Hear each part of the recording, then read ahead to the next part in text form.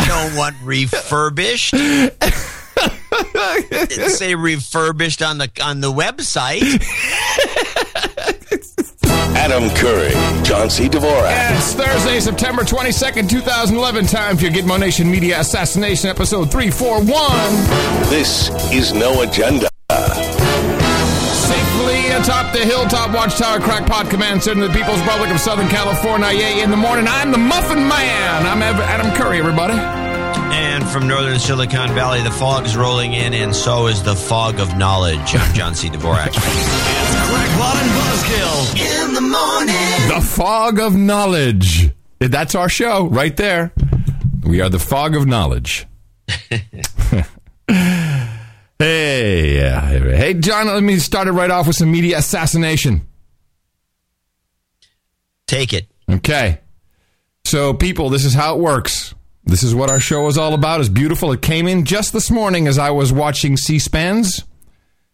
Because that's what we do, so you don't have to. You probably already saw the news. You probably already heard about it. This is, without a doubt, where is it here? The distraction of the week on No Agenda. So whenever they don't want you to pay attention to what's really going on, they come out with something really awesome. Just coincidentally released the news that muffins at the Department of Justice cost $16. And the news, yes, it's being propagated now on the floor of our House of Representatives. It's going to be propagated everywhere. I do have a clip you might want to play. It summarizes. Wait, let me play you my clip, which I just got from C-SPAN. What, do you want me to play your summary clip? I think my clip will probably be better because it's produced. Oh.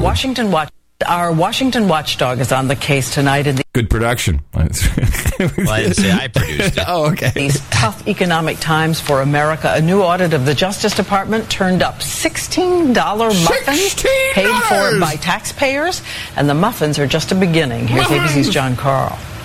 Yes, it's true. The Justice Department has found a way to spend $16 for a single muffin, $10 on a cookie, and $8.24 on a cup of coffee.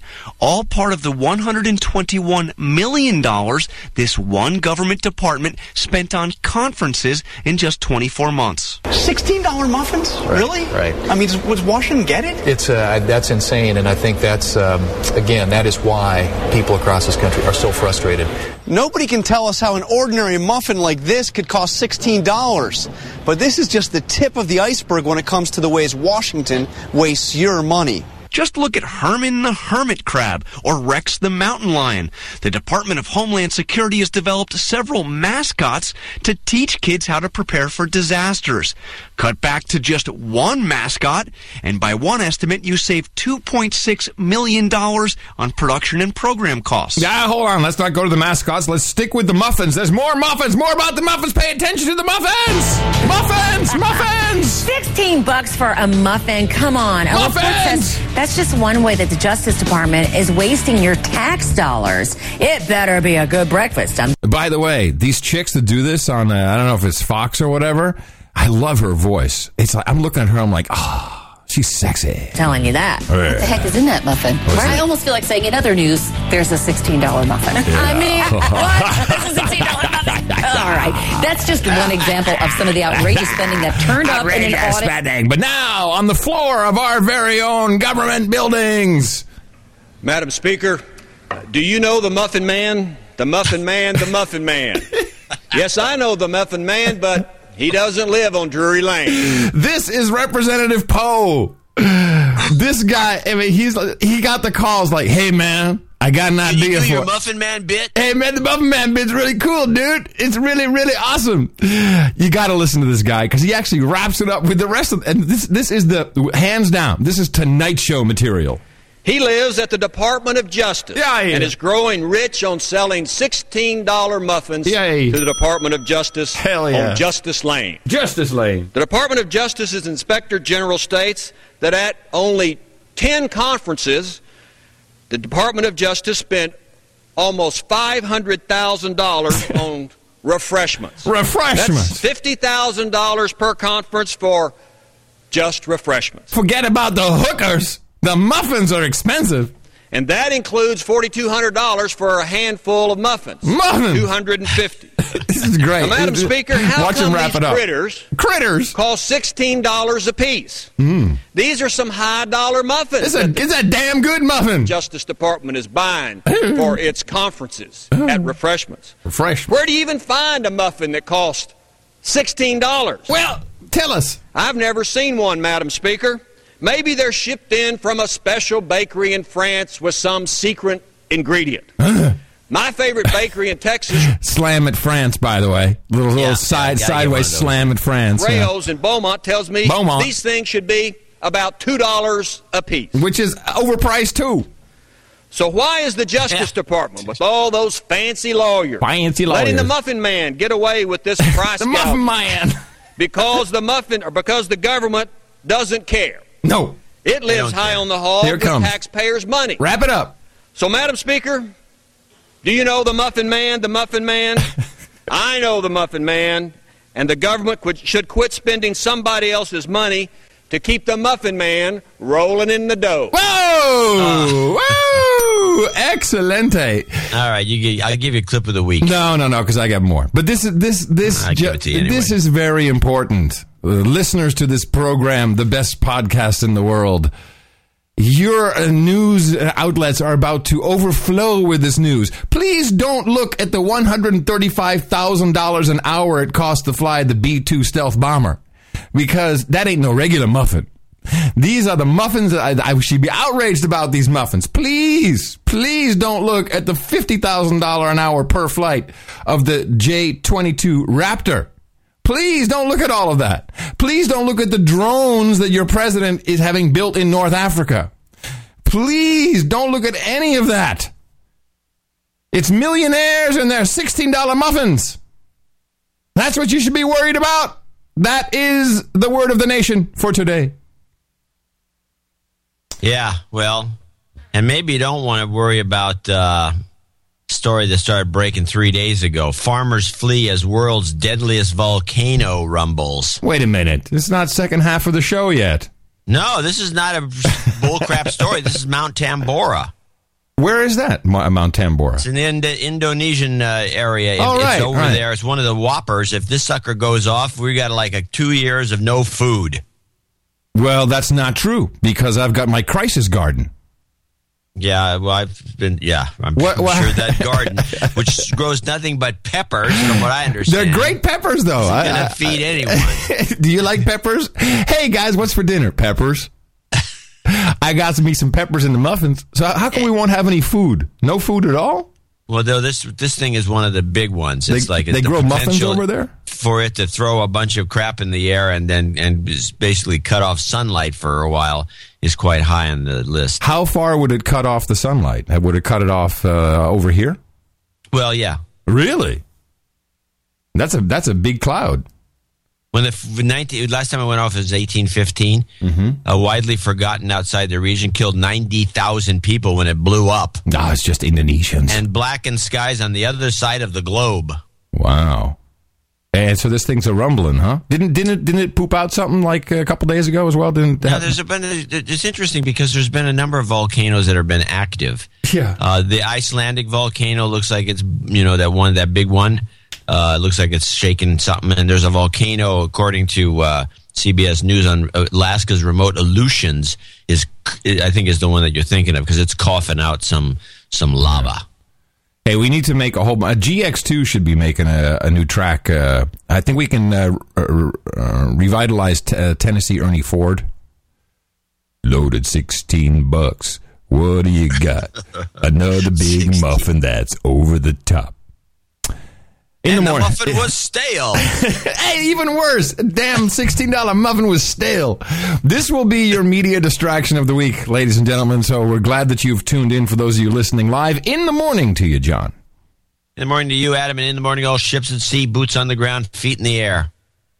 Yeah, you got to use a couple other ones. Bakers in the kitchens today. We'll say in the morning to you. Yeah, muffin bakers. Bakers making the muffins. And, of course, all of our human resources who are in the chat room at noagendastream.com, noagendachat.net, listening live to the dulcet tones of Adam Curry and John C. Dvorak. Look. Listen. I don't even know where to start today. Well, let me start with some big news, breaking news, New York Times. Hold on a second. Ladies and gentlemen, we have breaking news. We have really big news from the New York Times. Over to our correspondent, Jean-Claude Dvorak. Jean. Apparently, ABC, NBC, and CBS are going to start experimenting with a new, by commonly using a word in the common parlance, seldom if ever used on network television, and is now going to be applied to a number of shows as an experiment. The word vagina. No. Wait a minute. Wait a minute. Explain to me the use of this word vagina, and why are we now using it? Has it been approved? Yeah, apparently the three networks have agreed to begin to use the word vagina in various sitcoms in comedic situations. Because the vagina is a hilarious thing. Well, it's quite entertaining. It's not as funny as the word kook, but it's I likes me a good vagina joke. Seriously, is this like was this a press release? This is a breaking story in the New York Times this morning. Wow, and the story literally says that the three networks have agreed that the word vagina is now can be used in humorous situations. Let's try a couple of examples. Hey, John, your face looks like a vagina. Would it be like that, or? God, I hope not. Then how can vagina be a punchline? Why would I be mentioned in the sitcom? Then 2.5 Men, I don't know. Why, I mean, how can you use vagina as a punchline? I don't know. We're going to have to wait till the scripts are written. I can't wait. But they've decided to do this. So... I noticed that they first started this experiment a couple of years ago with the word penis. They started dropping it into sitcoms. And it's funny. I don't think it's that funny. But anyway, so that now that you decided to up the ante here. Oh, so I know tits is in play. Wait a minute. So they broke. Tits is funny. Now that's a funny word. That's a funny word. So they broke through the glass ceiling because penis apparently was already allowed, and the vaginas amongst us were angry. That they were not. I think some women's group protested the use of the word penis without the use of the word vagina. They weren't getting equal coverage, as it were. The vagina muffalogs. Anyway, so that's your news of the day. Oh, wow. It's a big deal. Yeah, it is a huge deal. I have to, it pains me. It really, really, speaking of the New York Times and of the stupid things that are being put towards you as news, it pains me to say that Keith Olbermann is pretty much the only guy on, he's not really mainstream anymore now that he's on current TV. Current, you can't even find it. Yeah, I think it's somewhere in the 800s on my channel box. He is the only one so far to actually say something about the Occupy Wall Street demonstrations. And he brought a guy on who has, I'm sure he has a book out.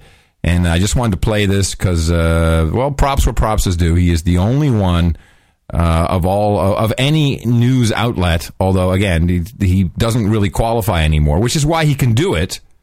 Because, let's face it, current TV has no money, so they don't have to... Nobody's paying attention to current TV. No one's paying attention, but at least he's saying it. And that was pretty good, so here it is. In our third story, after 5 straight days of sit-ins, marches, and shouting, and some arrests, actual North American newspaper coverage of this, even by those who have thought it farce or failure, has been limited to one blurb in a free newspaper in Manhattan and a column in the Toronto Star.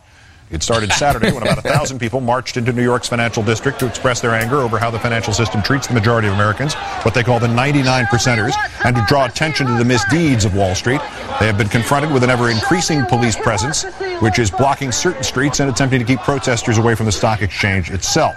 While the protesters are peaceful, tensions are beginning to rise. According to the group's own website, 7 protesters were arrested yesterday, with 4 more being arrested today. The police have resorted to using a 166-year-old law which bans the wearing of masks in a gathering of 2 or more people, except at masquerade parties. Simple solution to that crap. call those protests outdoor masquerade parties.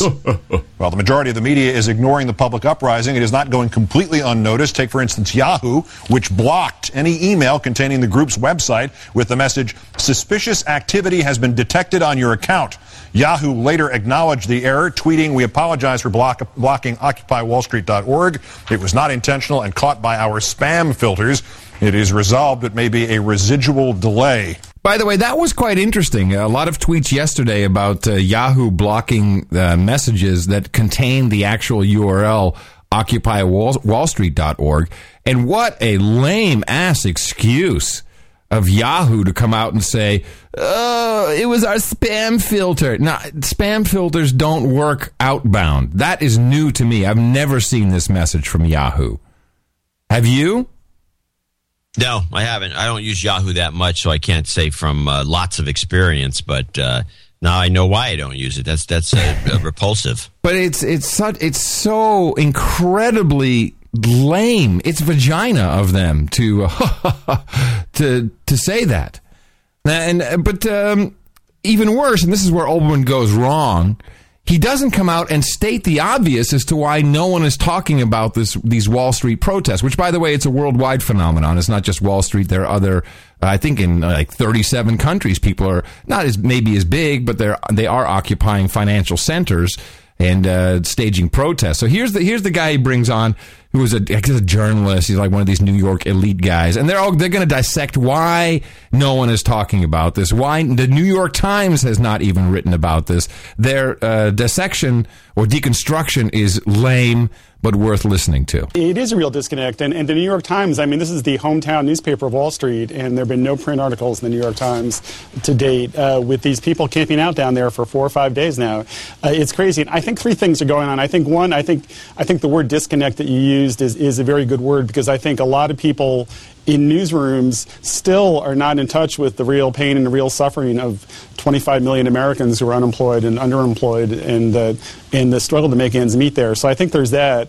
I think there's something else, and the media critic Jay Rosen from NYU writes, who is a dick, about this all the time, which is totally what he calls savvy, which is to take these people who want to change the world seriously. You know, that I've seen a lot of coverage, like the New York Observer's coverage was basically to make fun of these people.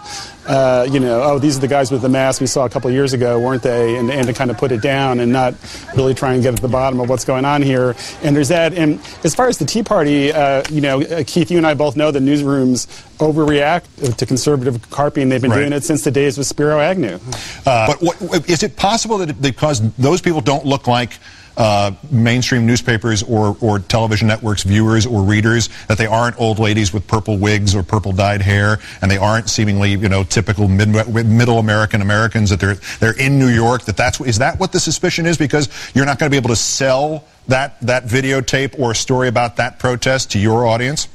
Well, I thought it was funny that the biggest story in the New York Times during the 5 days of the protest, the biggest local story has been the demise of Ray's Pizza, and so it is kind of like the gray lady selling nostalgia to its gray-haired readers, and I think there is an element of that, and maybe the fact that the Tea Party protesters were people.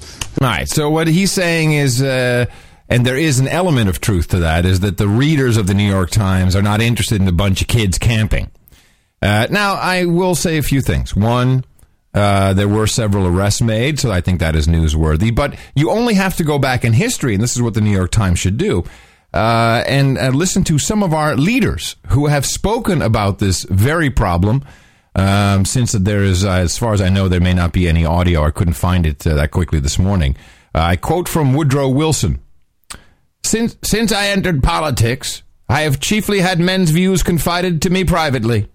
Some of the biggest men in the United States in the fields of commerce and manufacturing are afraid of somebody. They know that there is a power somewhere so organized, so subtle, so watchful, so interlocked, so complete, so pervasive, that they had better not speak above their breath when they speak in condemnation of it. Or we can listen to JFK. We decided long ago that the dangers of excessive and unwarranted concealment of pertinent facts far outweighed the dangers which are cited to justify it. Even today, There is little value in opposing the threat of a closed society by imitating its arbitrary restrictions. Even today, there is little value in ensuring the survival of our nation if our traditions do not survive with it. And there is very grave danger that an announced need for increased security will be seized upon by those anxious to expand its meaning to the very limits of official censorship and concealment. So this is about the international banking cartel. And if you think for 1 second that they do not have influence on the media, turn off this podcast now. Which reminds me of people who do our the No Agenda Show entertainment site that lists all our movies. Put the International on there. That's actually a good banking movie. It is indeed. It was BCCI, right? Who were selling arms. I mean, they run the show. 60% of America's gross domestic product is from banking. These people own everything. They own it, and it is not hard at all to control what is printed or what is broadcast on television. It's very easy. I saw it in my own little microcosm at MTV. Hey, man, don't talk about it that way, okay? All right. You're just not going to do. We're just going to burn that tape. We're not going to do that, okay? All right? All right. You like your job, Curry? You like your job? Which is another reason. By the way, Woodrow to our show, or they won't even get to hear that much. Yeah, Woodrow Wilson, by the way, of course, was responsible for allowing the Federal Reserve to be created.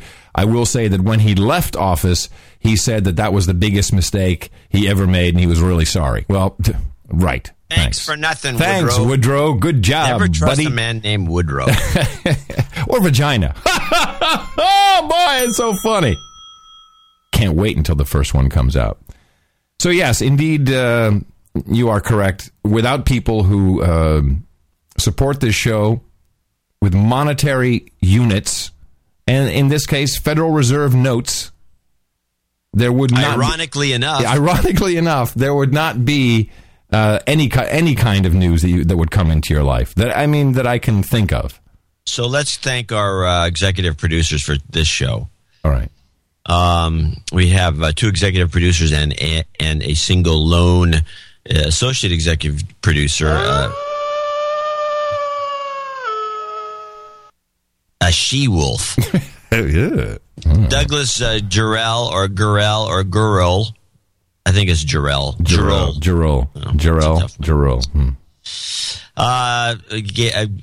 Came in with the $1,111.11 donation, which is commemorating 11/11/11/11/11, which is coming up shortly this year. So he's in that little group of elite knights. John and Adam, thanks for making me laugh and think. You have become a regular listening habit of mine, and it's time I showed my appreciation I can't quit you. While at it, some karma for a new project I'm starting couldn't hurt. Okay, let's do that right off the bat. Whoa, sorry. And do the de-douching at the same time. Oh, it's a double shot. Okay, hold on a second. Let me do that for you. You've been de-douched. You've got karma. So that was very linear that time. Yes, I've had tighter. He's in Boulder, Colorado. Dean Bertram, ACCRA Accra. I think this is in Middle East someplace, right? ACCRA, the Arabian Consulate. I don't know. ACCRA. Anyway, that's no note. He just said, but he came in with a nice 345.67. Yeah, that's awesome. That is an actual giving level on the website, is it not?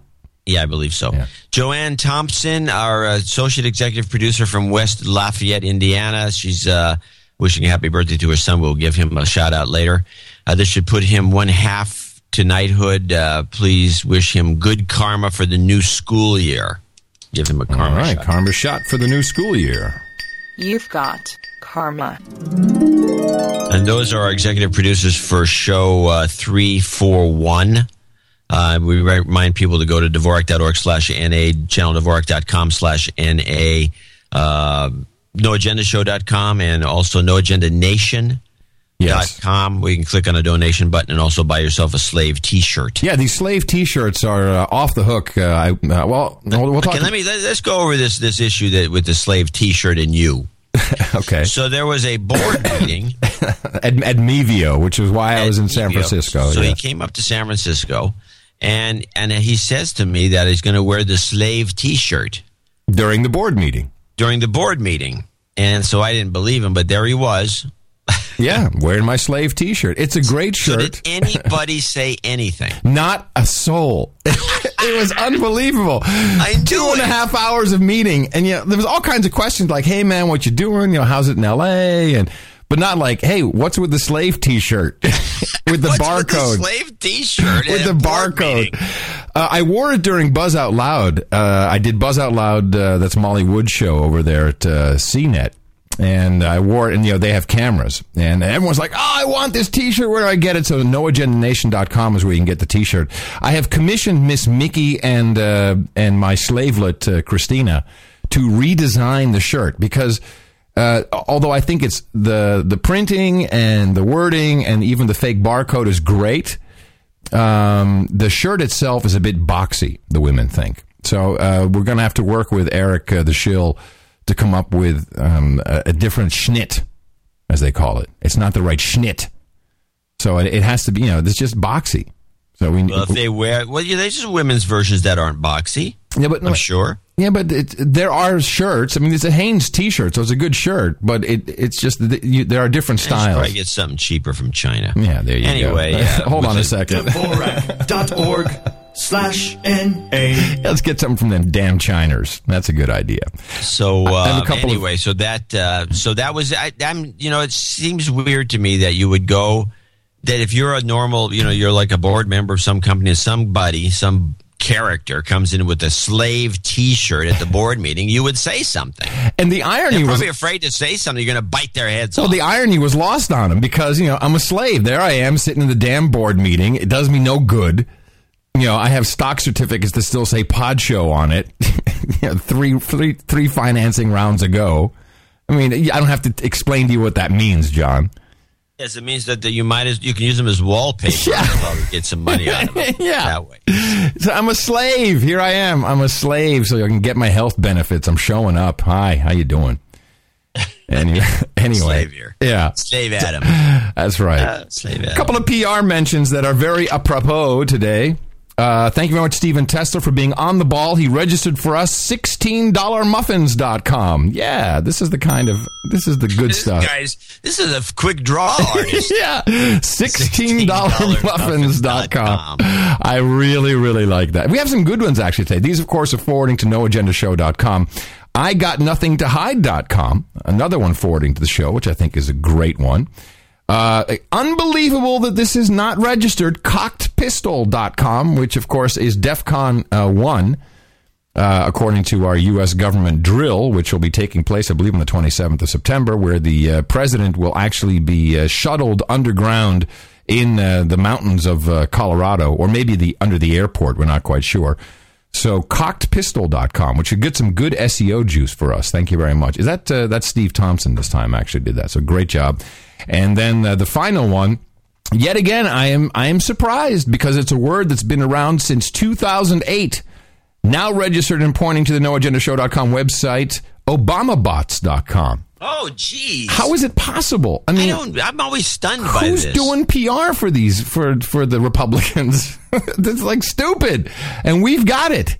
We have got it. That might be repurposed for something fun. Yes, for sure. For some artwork. We just have a blog that just we find these Obama bots. They're all over the place. Yeah. And we either post our photos or we just post links to various YouTube videos where the bots are talking. To each other. Hey, bot, how you doing, bot? Yeah, I'm good, bot. What's up, bot? Beep, beep, beep, beep, beep. So thank you very much to Douglas Gerald. We hopefully will get a pronunciation before we knight Douglas, who is 11-11-11 knight. Dean Bertram. So, of course, Douglas will be also executive producer of the show for today. Dean Bertram with the 345.67 donation. Great giving level, and that should certainly bring him some karma. Thank you very much, Dean. And associate executive producer and lone she-wolf Joanna Thompson with her 222.22 donation. We highly appreciate that. It keeps us on the air, keeps us motivated, and we're very, very proud of it. Of course, you can do one very important thing, which has to do with propagating our formula. Our formula is this. We go out, we hit people in the mouth.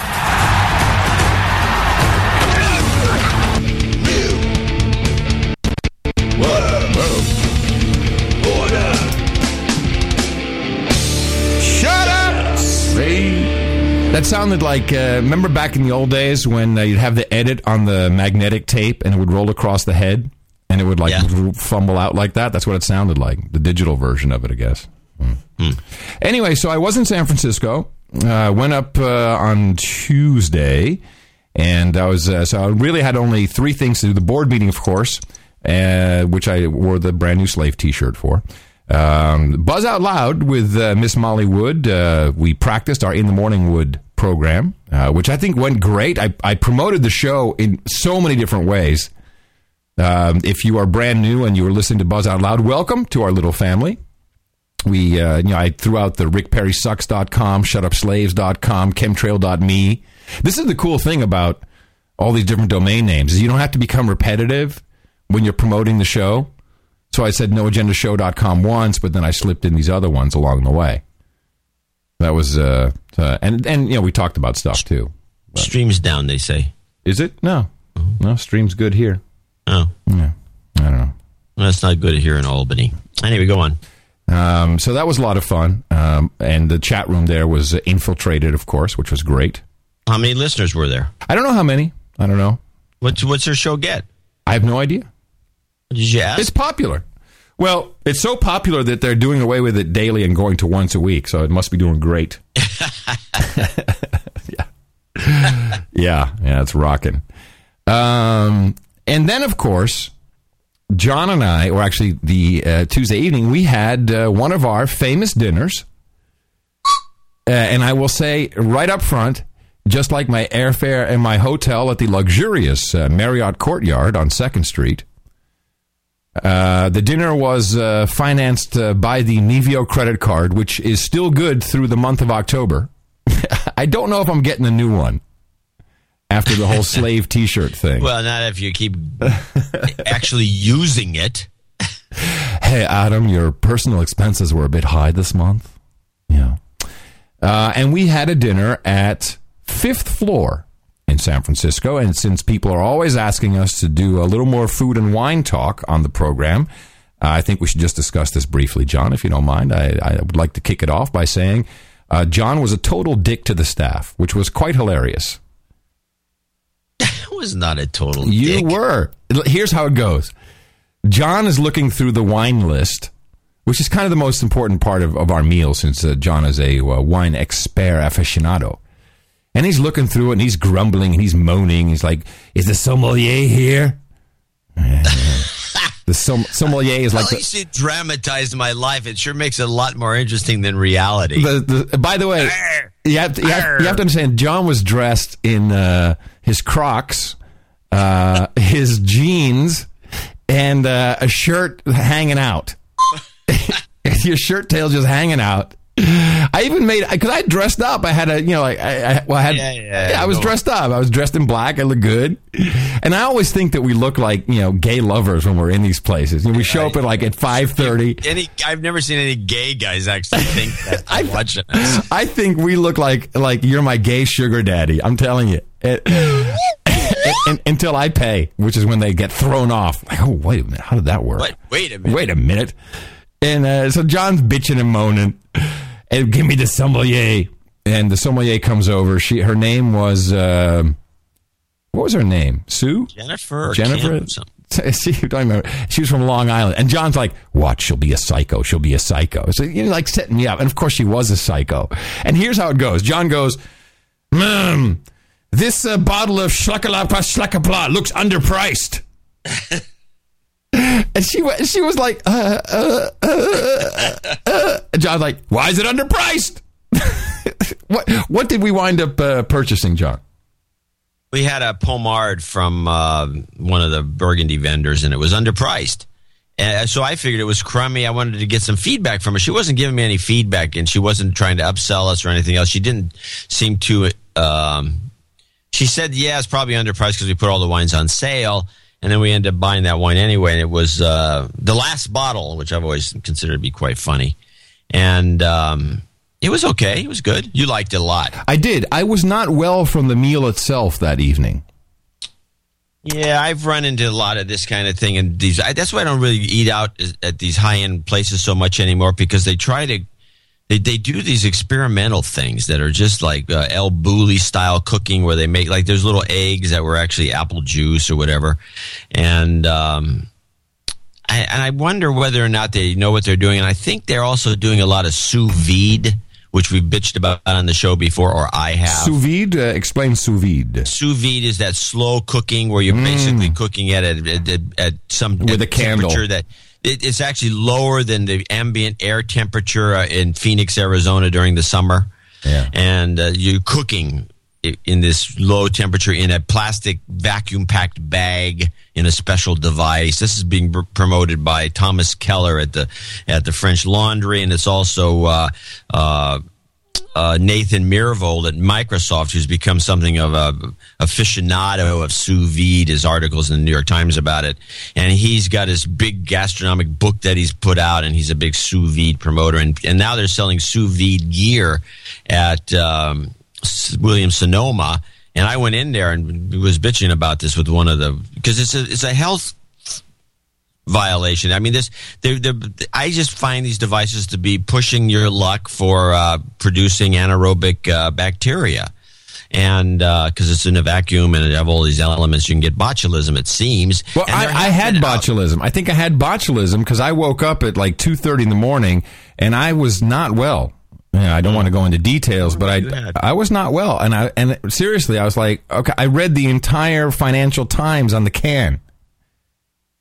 Well, that's really bad. Yeah, and now here's what I had. I had so it was the quintet of oysters, which when I asked you when you said, well, the month has an R in it, but then you said January is the best, and I'm thinking it might have been the oysters.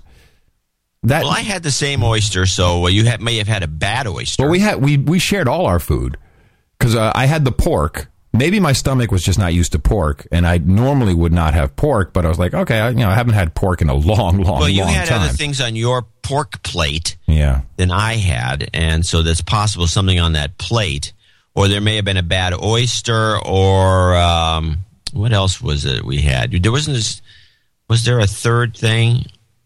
I think you had something I didn't have, which was... I had the foie gras. That could be it. It could have been the foie gras. Yeah, which is if you haven't been eating that a lot, that could make you sick.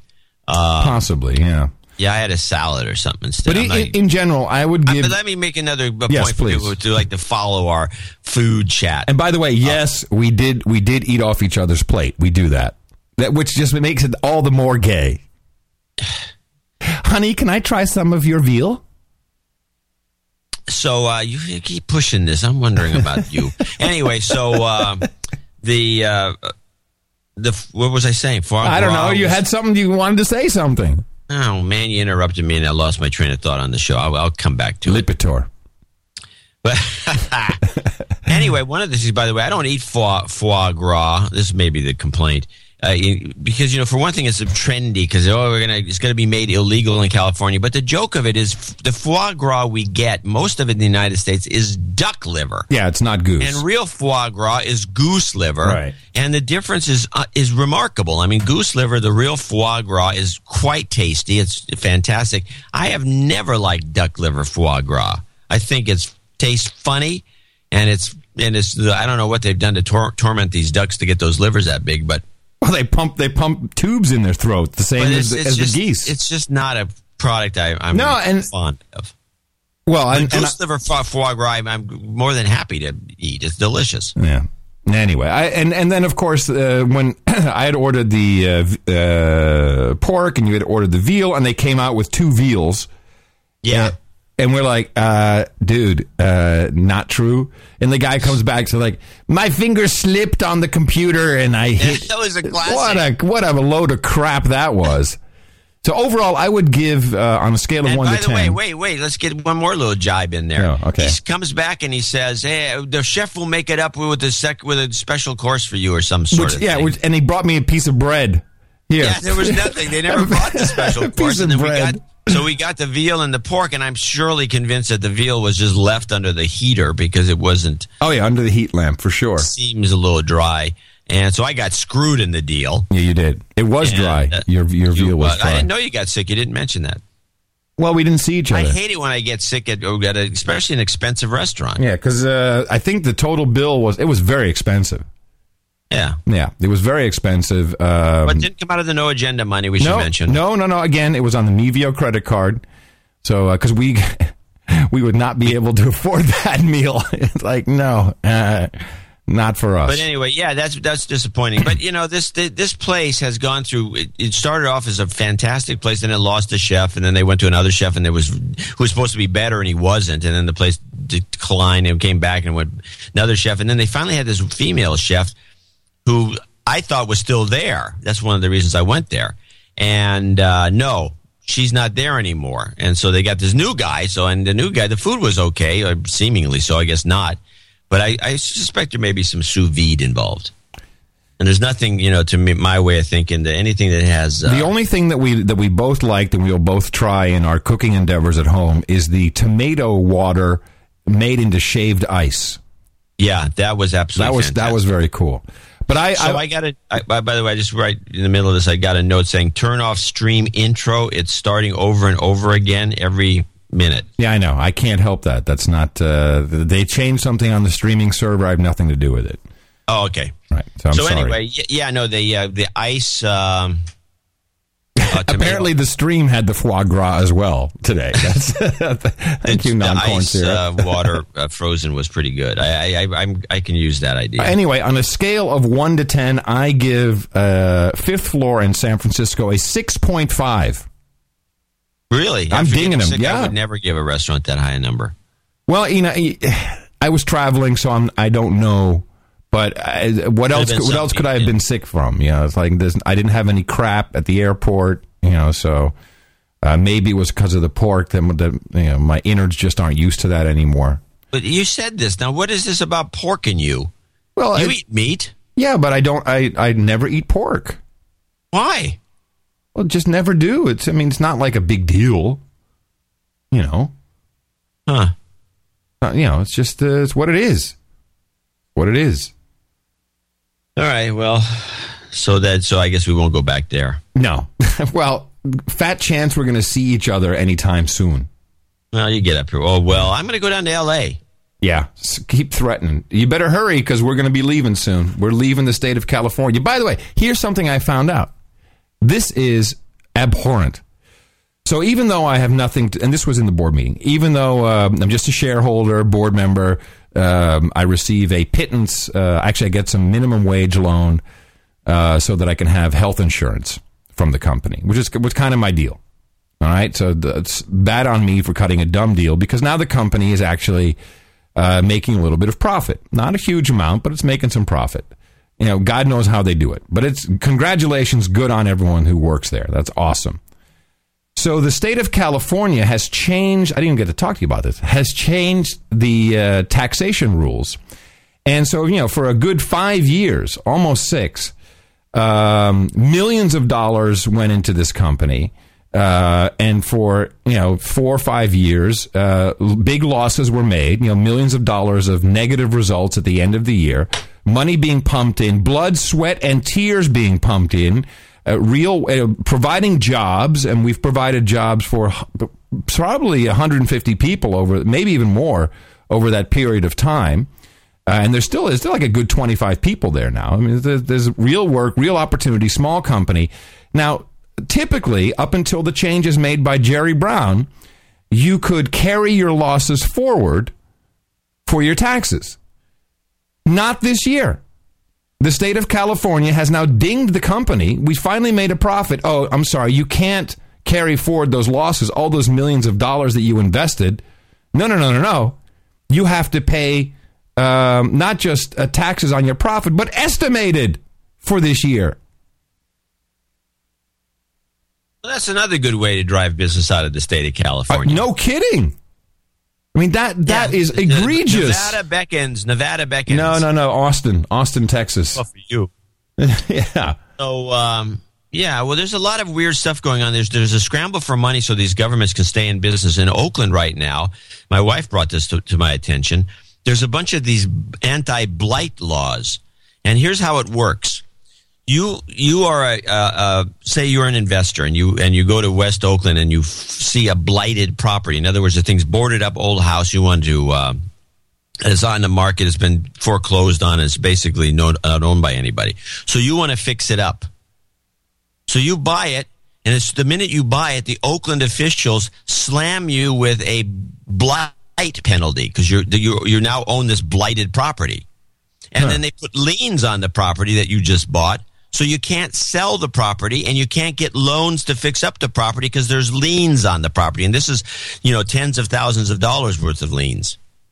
So you have to either abandon the property and leave it blighted, or unless you have a deep pockets, you can't do anything. So essentially they're trying, and we figured out that what they're trying to do is that there's federal money available for cities that are blighted, that got nothing but crap hole cities that are just falling apart, because you can get federal money. So if you start fixing these places up, that federal money dries up. By the way, I love it when people in the chat room say, serve you right for starting the company in San Francisco. Yeah, what companies have you started, douchebag? You know how many companies I've started, how many people I've provided with work and opportunity and jobs? Quit being distracted by people in the Yeah, chat. You're right. I'm sorry. Blight. Well, blight. Of course, this is but it's like, for one thing, there's a money grab for people who try to fix things up from both the feds and the individual, so they can stay in business in these little, hell holes. Of course. And the same thing with parking meters and everything else, and tickets. I mean, it's unbelievable. Speeding tickets and left turn tickets and everything. They can. Check this out. Check this out. Check this out. I got a scam that'll make you even angrier. So Mickey made an honest mistake, and she did a U-turn where she shouldn't have. And she was really freaked out about it because she really tries to, and she drives a lot, so shit happens. So she gets a ticket for $380, which, by the way, will remind you not to do that again. But in addition, it says, now, and this is the crazy thing, if you want to make sure that you don't get a point on your license, and it says right there, which will affect your insurance rate, you have to add an additional $65 to the fee just for the fact that you are going to then go to traffic school, which is an additional payment. And do you know how many hours you have to go to traffic school? 8 hours! Do you know what that costs? 8 hours of traffic school? Yeah, it's a couple $100. Yeah. So I went to traffic school. I finally did it online because there's online, which just shows you how bogus it is. But I think I told this story. This is a number of years ago. I think I told on an earlier show. Most people probably don't remember it or haven't heard it, or they weren't listeners then. So I go to this traffic school in Chinatown, Oakland. And this guy's giving us all kinds of weird information about how you can't change your insurance companies because it's a scam. There's a centralized company. If you start swapping your car insurance, they start jacking your rates up, and then the other guys know about it, and they won't give you a better deal. And he tells you about all kinds of traffic laws that you've never heard of. And it's just a part of a scam system to rip you off. One thing, this is pretty interesting. This is amazing that the California would allow this guy to be blowing the lid off all this stuff, this Chinese guy. And so we take a lunch break, go to get some food, and, we're in Chinatown. It's a great place to eat. I come back. There's tape all over the place, crime scene. The cops have arrested the guy. Crime scene. They arrested the guy and hauled him off to jail. Excellent. And I saw the two undercover cops that were in the class. There was something, just speaking of the craziness of Gitmo Nation, this was on Judge Napolitano, on Fox Business, whatever he is, the new Glenn Beck, who, by the way, I have a bone to pick with later on. This is how the court system works in America. Listen to this. Paul Berggren is a former assistant U.S. attorney in New Jersey who became a well-known and much sought-after criminal defense lawyer. He's represented such luminaries as singer and actress Queen Latifah and rap star Lil' Kim. Mr. Berggren now finds himself in the crosshairs of his former colleagues, as a federal grand jury in Newark has indicted him for conspiracy to murder a witness who had been preparing to testify against one of Mr. Berggren's own clients. After firing several of his attorneys, Mr. Berggren has decided to represent himself in the same courtroom in which he once successfully prosecuted bad guys. But this is only the first half of the story. The second half of the story is this. The government has persuaded a federal judge to have Mr. Berggren wired with a taser under his belt.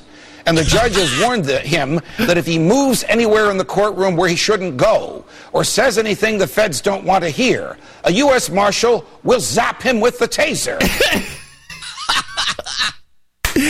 I love it. That's how all court proceedings should be done, and it should be broadcast live. I think they put that thing around their neck like that old Star Trek episode. Yeah, we're gonna blow your head off. This is awesome. They're all just thinking TV. They're thinking reality. Judge Judy should do this. We should have the People's Court with tasers. This is great. Hey. I loved that. That to me, that was like, wow, that is perfect. This is what it's come to in our justice system. No one of those guys eating $16 muffins. They're laughing it up there. They're like, they're having the time of their lives. Just give them to zap him. Just zap him for no good reason. Yeah, I'm sorry. If you do it right in the middle of the trial. Hey man, I'm really sorry. I'll give you $10 if you do it. Dude, you can say you slipped. I didn't mean to do it. I'm sorry, man. It was just a mistake. What can I tell you? $10, no problem. Okay, I'll do it. But then, just to stay on Napolitano, let me just find this clip for a second. Something very distressing. Oh, boy. I'm sorry. He has a lot. That show is hard. He has nothing but, if people watch that show, they would get really upset. Well, the judge is now no longer in favor with me. Listen to this clip. Now a few items from our Freedom Files. Chuck Schumer never met an opportunity to call for big government intervention that he didn't like. The senior senator from New York, who once mentored the now disgraced former Congressman Anthony Weiner, wants the Food and Drug Administration to issue warning labels on apple juice shipped from China, saying that it's okay to drink the juice despite some traces of arsenic. It seems that last week when my TV colleague and friend and fellow New Jerseyan Dr. Mehmet Oz... Oops. My friend? My friend, Dr. Oz? Really? Did he say that? He said that.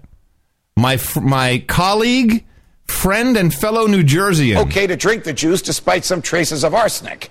It seems that last week when my TV colleague and friend and fellow New Jerseyan Dr. Mehmet Oz warned about... No, I'm sorry, Judge.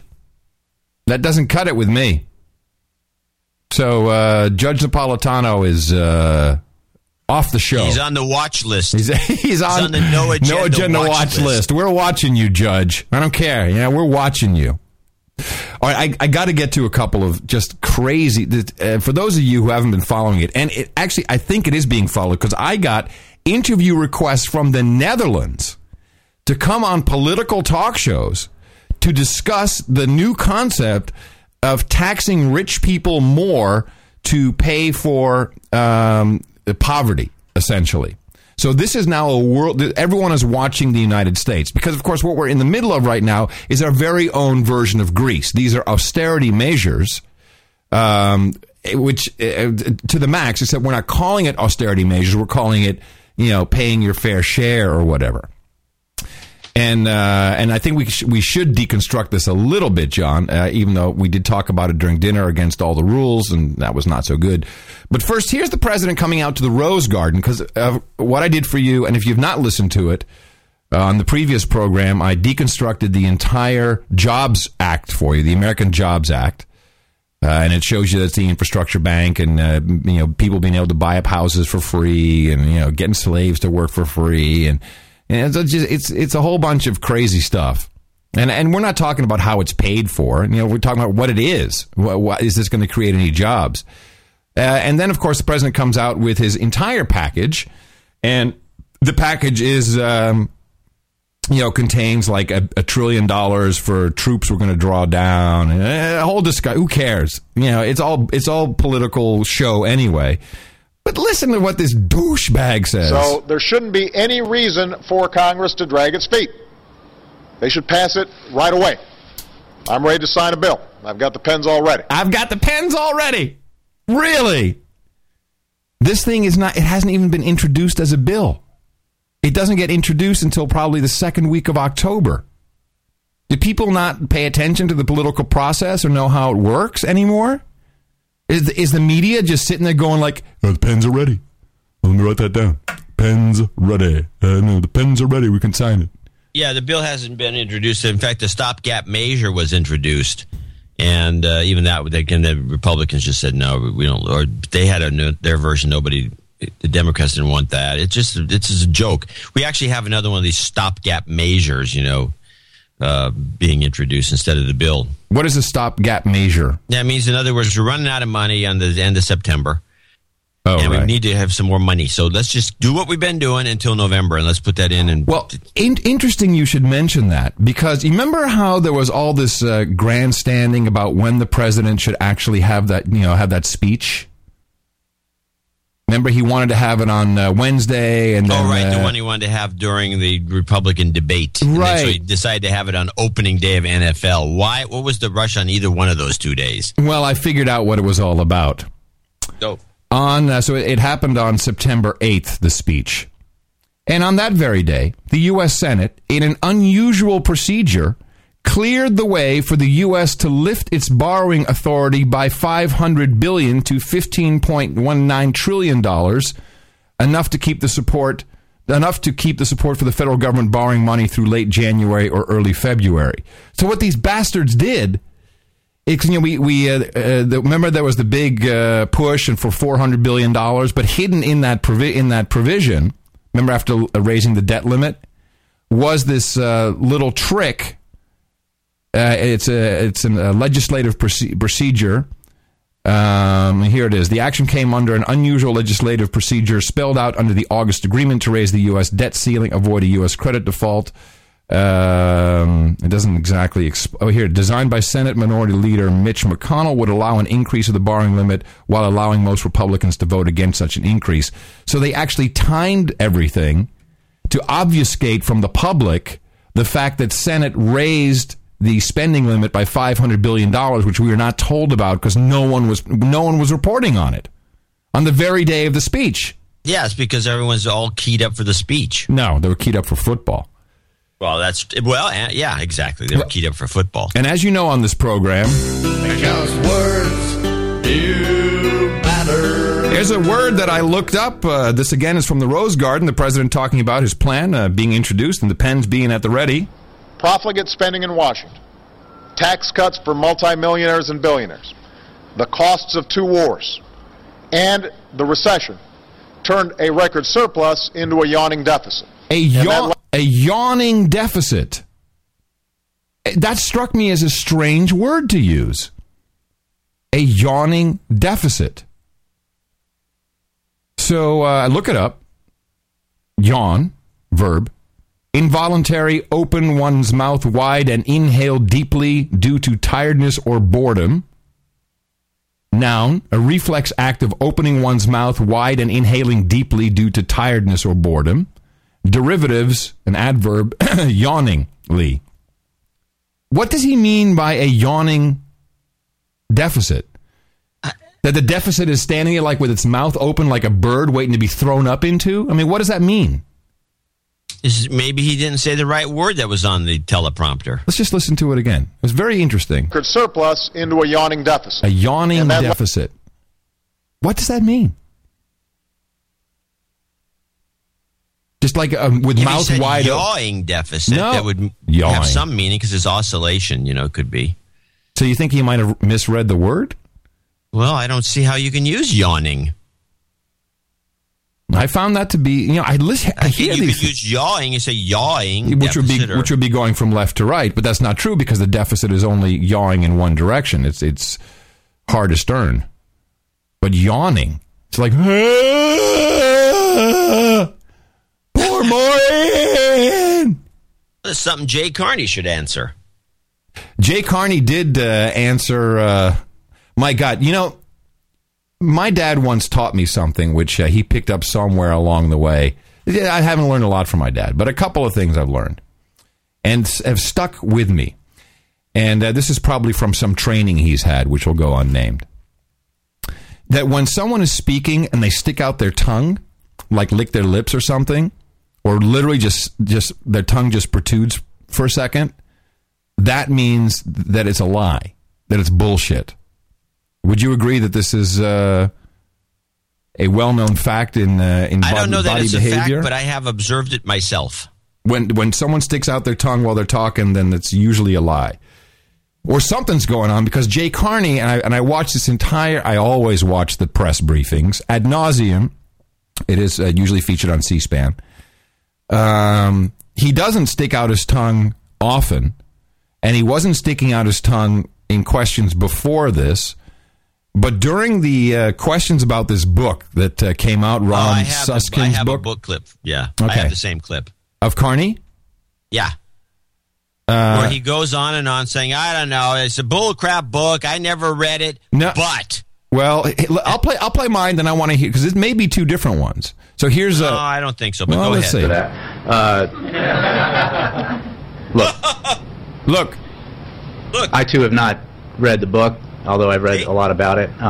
What we know is that very simple things, facts that could be ascertained, dates, titles, statistics, quotes, are wrong in this book. Wrong. So I think that, in fact, one passage seems to be lifted almost entirely from Wikipedia in the book. I think that I thought was very interesting. Yeah, it was a chicken shit cheap shot. Well, and he gets called on it, though. By the way, the Wikipedia is public domain, so you don't lift it. But he gets called on it. They were necessary. Here, listen. And it took decisive leadership. It took clarity of vision about where we need to move the country. And it took willingness to suffer blah, blah, blah. Muffins. Political risk. Squirrel. In order to do the right thing for the country. And that was absolutely at the heart of all the decisions the president made, and the president made them. Here we go. What part was lifted from Wikipedia? We can get that for you. It's there's almost a word for word. I don't know. Where did you get that clip? From C-SPAN.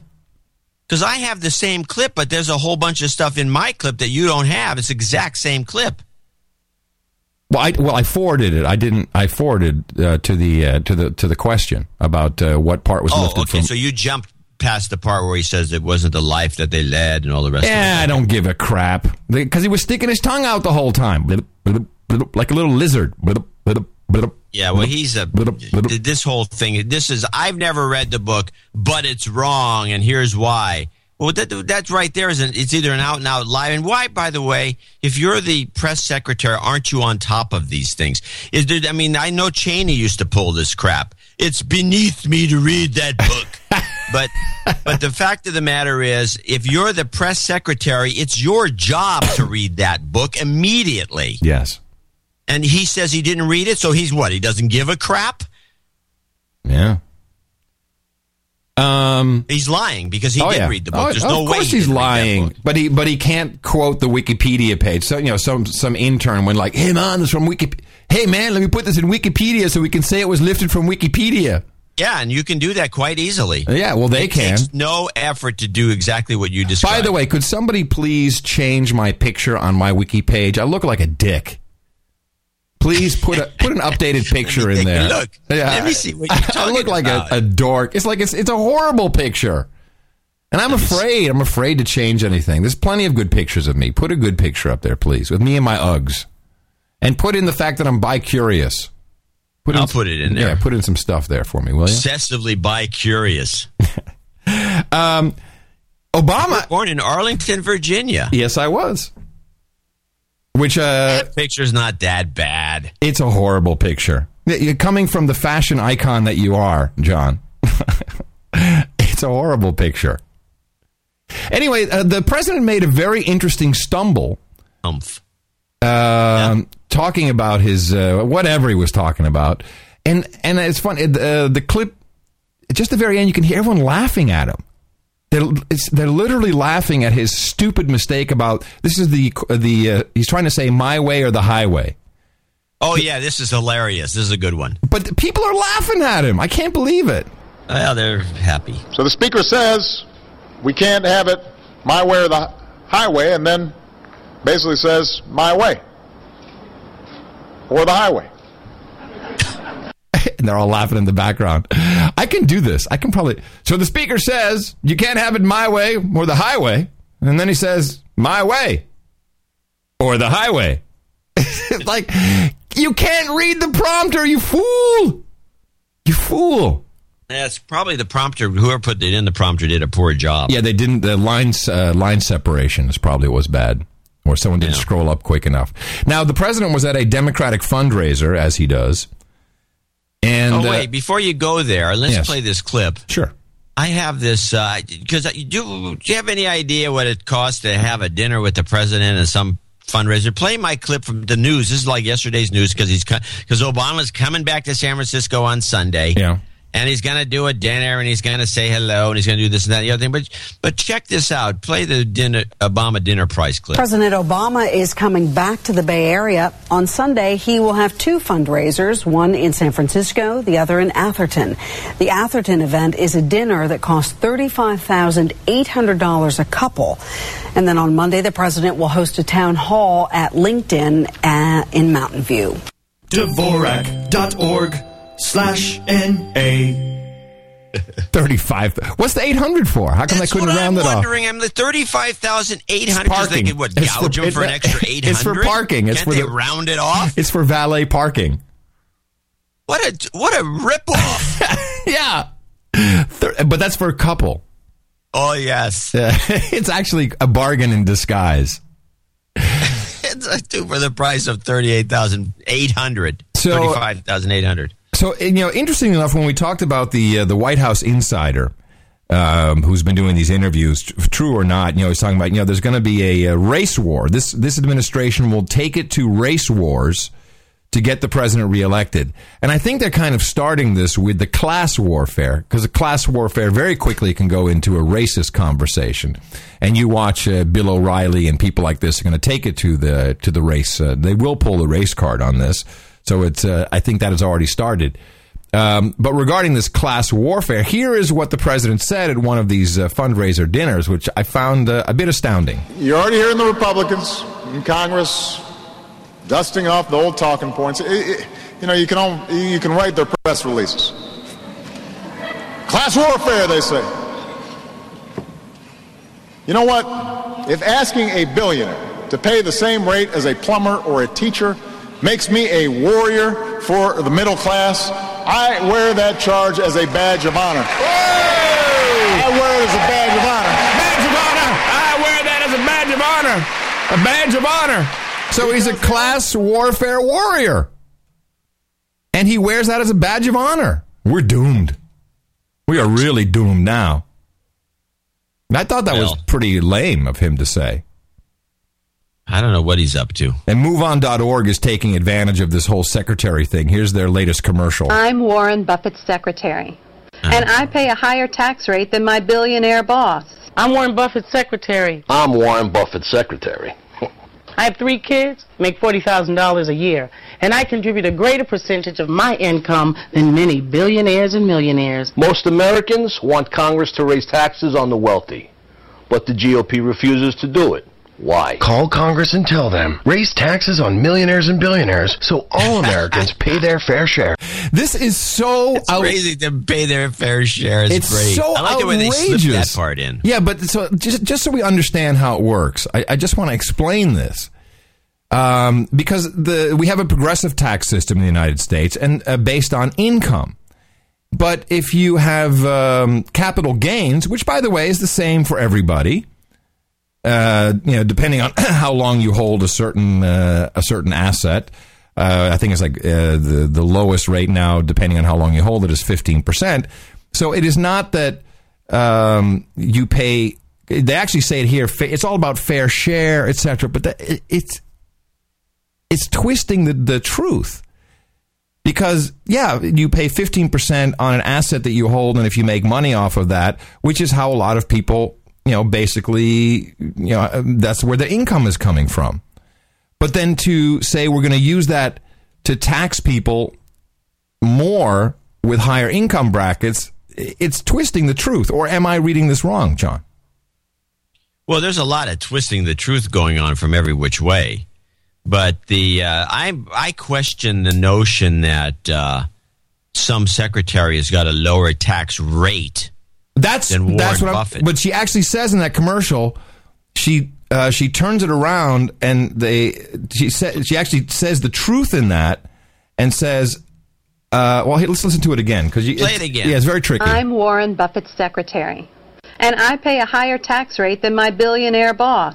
I'm Warren Buffett's secretary. I'm Warren Buffett's secretary. That's good. That's good. Well, no, hold on. Here it comes. Listen closely. I have 3 kids, make $40,000 a year, and I contribute a greater percentage of my income. A greater percentage of my income.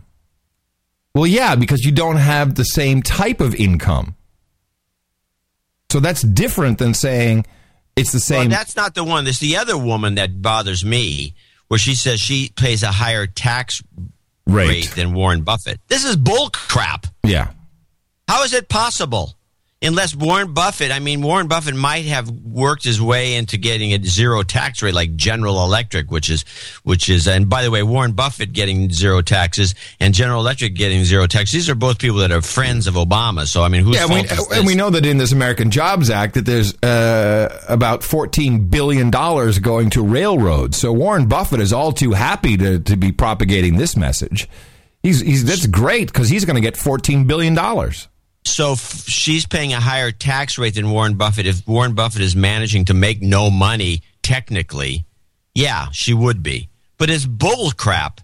I mean, the fact of the matter is there's probably more going to the tax coffers from Warren Buffett's various accounts. Sure. In one way or another. This whole thing is very, very, very dangerous. It's a lie. It's basically a lie. Ted Turner was on Bloomberg, and you want to hear a dick? Oh, Turner? Yeah. Oh, Turner's a great dick. He's the great dick of dicks. So here he is, in this Time Warner merger, he lost like $9 billion of paper value and was left with only $1 billion. And it really hurt him. I rallied a little bit, but... you could talk from personal experience with it. Well, tell me about it. And I tell you what, I laid in bed at night thinking about which of my ranches I was going to sell first and which of my paintings in my art collection if the situation kept going. Boo! Let him eat cake. Boo! I have to sell my Monet. My ranch and my Monet. I don't know which one to sell. Boo! You know who was really, really egregious or abhorrent is... by the way, this is why the public at large doesn't give a crap about overtaxing these guys. No, of course not, but they don't realize that everyone's going to get screwed. That's the problem. That's the problem. There's two things that people don't realize. One is they're going to get more screwed because the public always gets more screwed. The public always takes it in the short. When the stock market's going up and it's peaking, the public goes in and they get wiped out. Yeah. The public is the one that should say, don't do anything. Elizabeth Warren, who got kicked out of the job that she set up, she was asked to come in and create a job for herself. Yeah, create a job for herself. And then they brought in the guy who wrote the book on terrorism. Remember that? This is the guy who wrote the book about, booted her out. Bad economy creates terrorists, lone wolf. Literally, the guy wrote the book on lone wolf terrorists. Go look it up at search.nashownotes.com. She's on a talking tour because, of course, no one will listen to her anymore. She's been kicked out of Washington. And she has an interesting take on why we need to tax the rich. She's in a group of people here in a living room at home. No, there is nobody in this country who got rich on his own. Nobody. You built a factory out there, good for you, but I want to be clear. You moved your goods to market on the roads the rest of us paid for. Yep. You hired workers the rest of us paid to educate. You were safe in your factory because of police forces and fire forces that the rest of us paid for. You didn't have to worry that marauding bands would come and seize everything at your factory and hire someone to protect against this. Because Carl Warren at work. What an idiot. marauding bands. You mean like the Mexico government goons that went into Gibson Guitar? Yeah, those and guys shut them down yeah, because they were bringing goons. in some wood from China that somebody didn't like. You mean goons like that? Is that what she's talking about? Yeah, I can't believe I'm hearing this. This is Atlas Shrugged. It's more like Adolf Hitler. Well, hold on. Atlas Shrugged by Ayn Rand. It is here. We are now in chapter 14 of the book. I'm glad I have a pilot's license so I can find Galt's Gulch. Yeah, I'm telling you, find it all right. It is. Who's going to be there? Turner? No, Steve Jobs. He's already gone. Yeah, there's a friendly guy. No. By the way, so Turner, somebody I know, we both, a mutual friend of ours, at some cocktail party with Turner. This is the kind of a guy he is. And he's standing in line at the bar. Yeah. And some woman is in front of him yakking to her friend. And so he says, "Hey, are you going to get a drink?" She says, "No, I'm just standing here." She says, "Well, get the fuck out of the way." Really? Yeah. Hot Pockets. I thought he was going to say, "Well, no, then blow me." No, he just wanted to get to the bar. That is great. Anyway, just to kind of, unless you got some other clips, I am reading the president's plan for economic growth and deficit reduction. Do you know what the title of that plan is? Living within our means and investing in the future. No, it's just so we can get by. Yeah, it's living. I like it. At least he's consistent with this theme of just getting by. Living within our means, living the American dream. Yes, just getting by. Really. Well, you and I are not rich by any means, but what is going on here is really wrong. It's really, I agree. It's really, really, really incredibly wrong. So I have something that you may have not noticed that came in over the spreadsheet. Okay. Did you see the billboard in England? Oh, that was the $1 donation, right? I saw No. Oh, no, okay, I didn't. I'm sending it to you. Hold on a second. This is a billboard done by the Britain Transport Police, and it's an illogical and frightening billboard that's apparently floating around London. Somebody sent us a picture of it. Now, let me read what the billboard says. First, it shows a big family. When you read this, you're going to just die. A big family kind of gathering around a little baby. And then the text says, "A bomb won't go off here because weeks before, the criminal pirating films was caught by monitoring his internet history.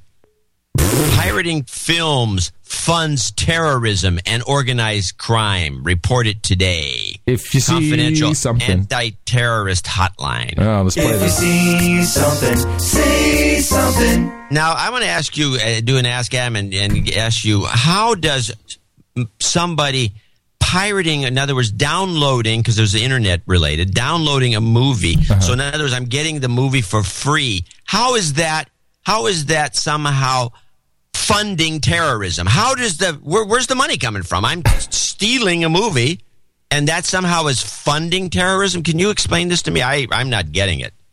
I'm looking at the picture right now.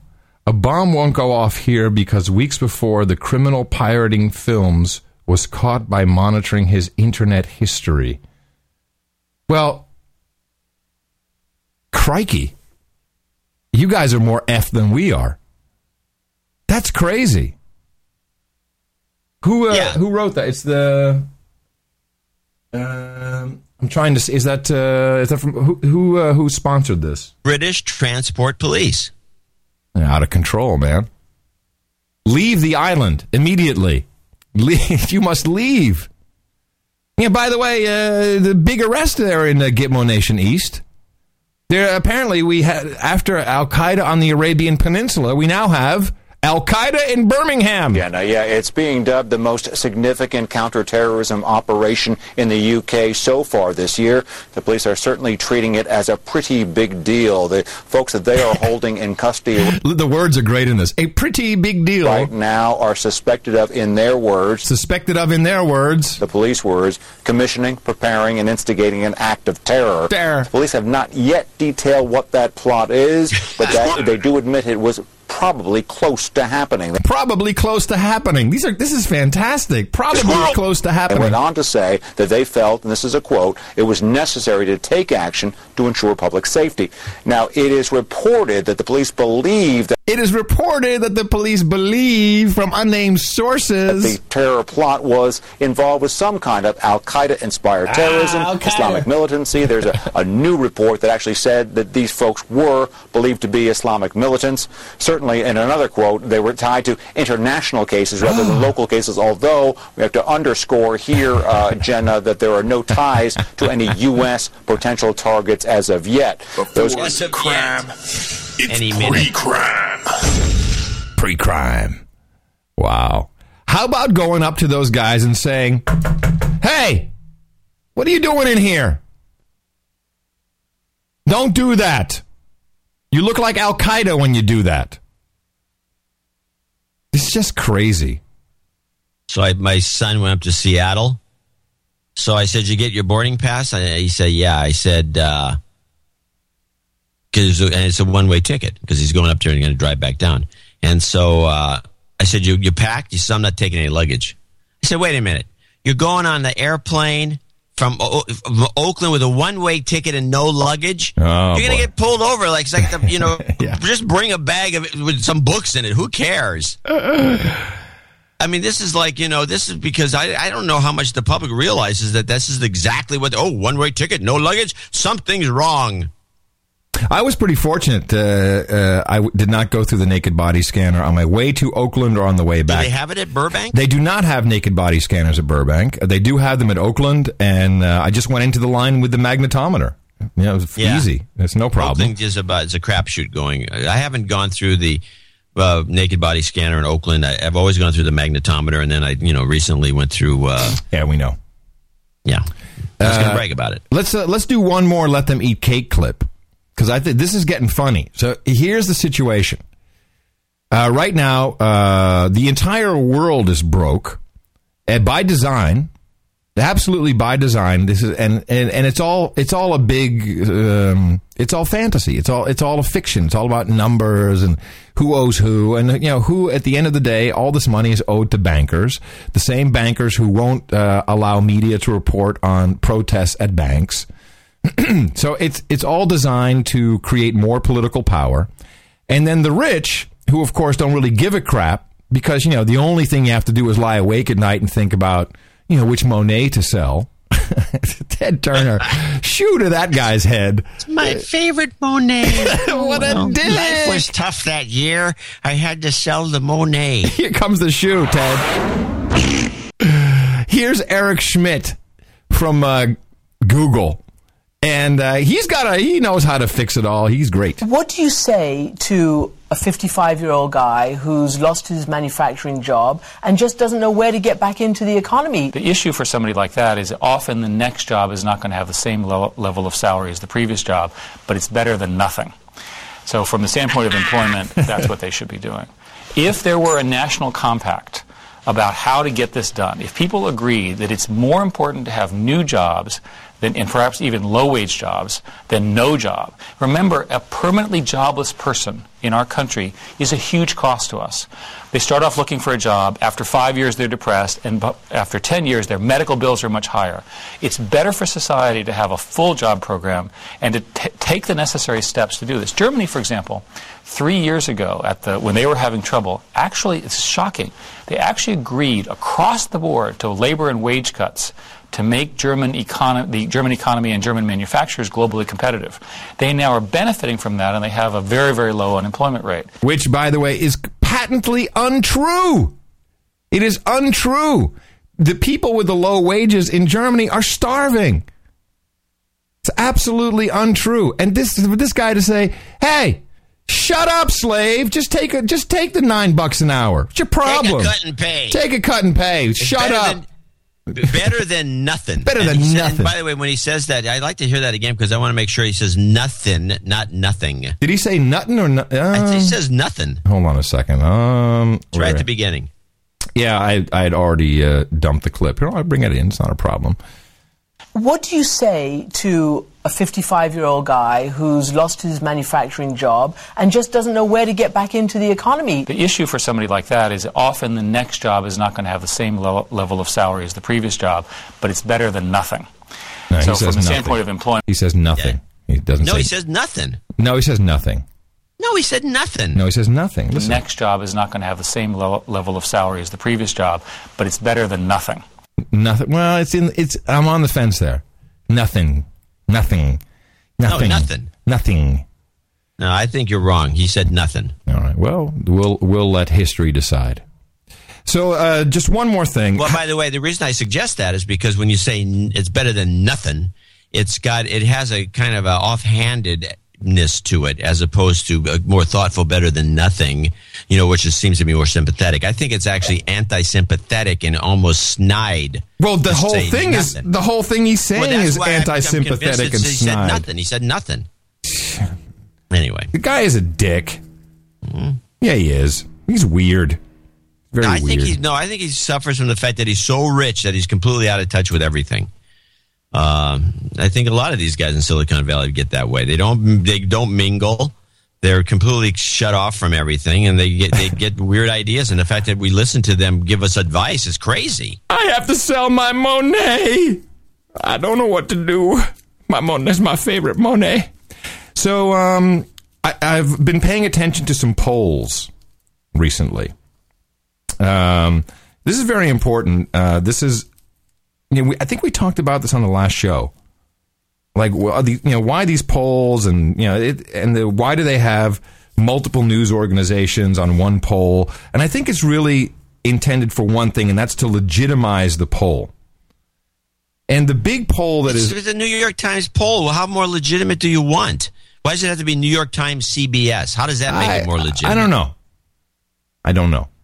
But here's the USA Today Gallup poll, which, of course, USA Today is I believe, the most widely read newspaper in the United States. And it's a very popular newspaper because it has lots of pretty pictures, and it's easy to find the lifestyle section and the sports section. It's very easy. It's red sports. And so they did a poll, and it's like, everyone's in favor of the Obama plan of taxing the rich. Here it is. Yeah, seriously. As you know, and what I did is I went and got the full results of the poll. They didn't exactly report on the results of the poll. Here it is. As you know, President Obama has submitted a bill to Congress which he has not been submitted, that includes a number of proposals designed to create jobs in the United States. Please tell whether you favor or oppose each of the following of the proposals. Providing tax cuts for small businesses, in favor, 85%. Let's just cut straight to the chase. By the way, it doesn't represent the bill at all, because it talks about providing additional funds to hire teachers, police officers, and firefighters, 75%. Yeah, who wouldn't say yes to that? Giving tax breaks to companies hiring people who have been unemployed for more than 6 months, 73%, of course, providing additional funds. And then they go down to the, taxing the rich. Here it is. Please tell me whether you favor or oppose each of the following proposals President Obama has made to pay for the cost of the job bill. Increasing taxes on some corporations by eliminating certain tax deductions, 70%. Increasing income taxes on individuals earning at least $200,000 and families earning at least $250,000, 66%. So the headline is, everyone loves it! But then, question number 18, based on what you know or have read about the bill, which would be nothing, do you think it would help improve the economy or not help improve the economy? So here we go. No opinion, 4%. Help a lot, 23%. Help a little, 37%. Not help, 36%. In other words, people don't think it's going to work. They don't think it's going to work. Probably because it's not going to work. No, but that's not reported. No, of course not. That's what's so amazing. But you heard it here on your No Agenda show, and that is what we do for a living. I'm going to show my support by donating to No Agenda. Imagine all the people who could do that. Oh yeah, that'd be fab. Yeah, on No Agenda in the morning. We did get a few people donating this week, including Joe Cool Design in Princeton, Ontario, $111.11. Kevin Smith in Sunnyvale, a new donor. I appreciate $100. I appreciate how you guys read between the lines and deconstruct the news. Sometimes it seems that all the news is just PR. Yeah, well, there we just... Hello. Yeah. It's kind of what we've been saying. John Vale, Pennsburg, Pennsylvania, 8290, no comment. Thomas Starkweather, Brooklyn, $66. Dear John and Adam, your show has provided endless hours of entertainment and of enlightenment and entertainment. It'll be a lot harder to get through the week without it, or at least more confusing and infuriating having to settle for some pro-establishment Randy Carvin NPR IV trip. By the way, so many people are now tweeting Andy Carvin and saying, "Hey Randy, how come you're reporting on the Texas execution but not on the Wall Street protests?" But they're saying Randy, which is I like Randy. It's hilarious. Randy. Keep that up. Yeah, that's code. That's our code. So when we see that, then we know people are referring. Yeah, we know. Randy. I don't always agree with everything you guys say, but I also can't find a better news analysis show out there. My job often brings me right into the forefront of mass distraction and meme propagation. Recently, I was involved in propagating the biodiversity meme. Ooh. The experience made me feel sick, and I could hear that catchy jingle playing as I looked around the room at all the smug elite smiles. Let's play the jingle for you. Hopefully this confession/donation will absolve me of my guilt. I also could really use some karma to help me find a better job so that one day I may be able to propagate the formula rather than the elitist memes. Also, you can send any revealed memes to noagendaphoto.com. Hit him with a karma. Absolutely. Here you go. You've got karma. And that's $66. Patrick Harvey, $65 from Surrey, British Columbia. I've been listening for over a year now. I've been listening after Adam was on Twit last year, August. Really? That's how long ago it was. I have not been invited now, No back. Agenda is the only podcast I will not miss, and is my only source of news. I'm currently attending the Coast Guard College, and unfortunately cannot contribute more as a starving student, but I have had some money sitting in my PayPal account. Thought I would catch up and also add a $5 a month subscription since I started listening. I will continue with the $5 a month going forward. Please give me a de-douching and some karma as a double. I have a huge move just south of Alaska upon graduating. All right, here you go. You've been de-douched. You've got karma. Now that's tight. Justin Seitz in Pittsburgh, Pennsylvania is 5601. This should make my total contribution to 111.11.11. I take offense to JCD's knock that C2C guests are crazy. Oh, coast to coast. I think John should go on C2C to talk about his cycles theory. Well, there you have it. Which I hope would be usurped by the Mayan and Hopi cycles ending. If Adam goes on, he should talk about MK Ultra. I would take a shot of karma, and WTC7 won't go away from my uncle experienced cognitive dissonance after watching Loose Change, an American Coup. Which is another one. WTC7 won't go away. You've got karma. Tight once again. Adios, mofos, he says. Chris Schooler, Lowry Bay, Wellington, 5555. John and Adam curse me that we forget sometimes what is valuable and what is just frivolous spending. Here's what I would have spent on a ticket to see a Rugby World Cup game being held in New Zealand that present. New Zealand, $70, biggest distraction of the year. I think some of our other listeners should reevaluate what they consider valuable and donate. Yes. Still working up to knighthood and getting by on one income. Keep up the good work. Thank you. Squirrel. Hey, if Justin is up to 11, how come he's not on the knight list? He's already a knight. Oh. So, of course, Sir Justin. I'm sorry. I'm just looking out for the knights, that's all. Kelly Spongberg. Black Knight Kelly. Yeah. To you. Rocky Mountain House, Alberta, 5555. Karma shout out from Sir Kelly to my 15-year-old stepson, Zach. His schoolmate died from cancer last week, and all his friends are understandably full of grief. All right, for everyone there, here's some good karma for you. You've got karma. Yeah, that sucks. I've seen that happen. The kids get really messed up by that stuff. Also an anonymous plea for karma. Oh. You're just throwing out for whoever. Yeah, that's sure. Anonymous. Absolutely anonymous. Anytime. You've got Karma. Joe the Dish Slave in Stockton, California. The Dish Slave here with double nickels on the dime for you guys. The 22nd is a big day for Mrs. Dish Slave and I. Our 4th wedding anniversary. My wife, Sam, is absolutely amazing woman. I'm lucky to have her with me no matter what insanity happens from day to day. Please give a shout out for my podcast, The Ozone Nightmare, and fire some karma out for all those who have not found their own Mr. or Mrs. Dish Slave. In fact, I'm going to add this and make it a double shot for her. That's one mother I'd like to. You've got karma. Tight again. New donor Kevin McDowell in Lewisburg, Kansas. A longtime listener, first-time donor. Sorry for being a douchebag boner. Yeah, we're sorry, too. Here's double nickels on the dime for all your hard work. All right. Give him a de-douching while we move on. You've been de-douched. Sergey Kuznetsov in Ladera Ranch, California. Thank you for a long-time listener. Double nickels on the dime. Last show just reassured me that your model of value for value is the only way to keep it sincere and honest.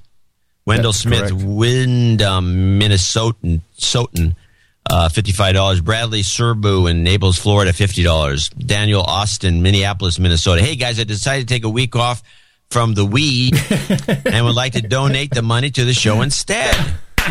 Right. We'll smoke it. We'll smoke it for you. Thank you, Daniel. $50 from you. Amen. Greg Amen. Steerley, Santa Awesome, Monica. dude. Thank you. John Lake, Sacramento. Paul Vella, Towchester, North Hampshire. Northamptonshire. Hamptonshire, UK, $50, all $50. We want to thank them and everyone else who donated lesser amounts for all the help they've given us this week, and please continue to do so at noagendashow.com, Dvorak.org/NA, no, channelDvorak.com/NA, and noagendanation.com, where you can get the slave t-shirt. Which is bitchin'. Bitchin'. So, yeah, no, thank you all very much. You're doing great work. As always, it really warms my heart to see people. It's not just the donations, which, of course, are incredibly important because that's how we pay bills. I do nothing else except boring board meetings. You only do that twice a year. Well, there you go. So all I'm doing is this. And John writes a couple columns, but he's got like 18 kids. And the way you can help us is very simple. Dvorak.org/NA. I will say that I'm very happy at the end of last week's show. I said, hey, if you've been listening for 2.5 hours and you're listening live on the stream, you should donate $10. And 4 people did it. So I noticed. That's 4. That's 1%. Yeah, great. Good work, Adam. You really sold them on that idea. I'm going to try it again at the end of this show. I was went straight down the spreadsheet to $10. Like, hey, 4. All right, that really worked. Oh, yeah, that's pretty awesome. Yeah, we highly appreciate that. But it is great, and we also, of course, will accept checks. If you go to Dvorak.org/NA. You can find the address. We'll take you. Banks apparently can send them automatically. Yeah, banks have a program of installment payments you can sign up for, and they will just send us a check to the post office box every month or every week or however you want to do it. And it seems to work very well for a lot of people. And it was kind of cool when I saw John in San Francisco. I got in the car. He waits me like a pimp outside. And of course, we immediately had to stop to see if his tire was flat. It's like we both had the same kind of car. Tires like bald and going flat and stuff. And he whips out a coin. And you didn't. I'm actually a little upset that you didn't give me the note because it was sent to the P.O. box. Do you have it there by any chance, the note for the coin? It's downstairs. I can read it on the next show if you're in. Or I can send it to you if you want the note. It's an anonymous note from a guy named calling himself Garth or something. And it's like was packaged in some way. There's no really traceable where it came from. And the guy mentions that, that some people on the inside are listening. And here's a coin to make up for the old coin you lost.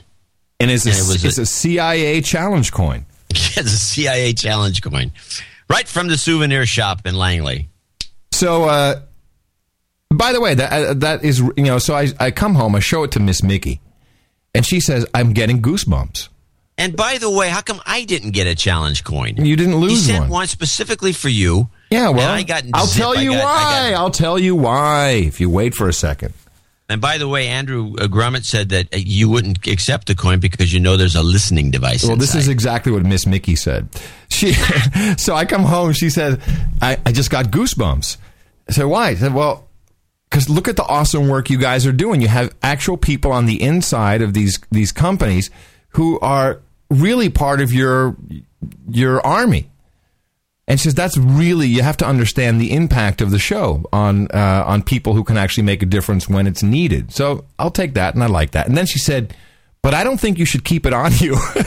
She said, it's a targeting device for the drones. Or it could be something that could have a small explosive inside. Who knows? It's heavy. Who knows? Some It's very heavy. PETN. It could have all kinds of gear in there. Dvorak.org/NA.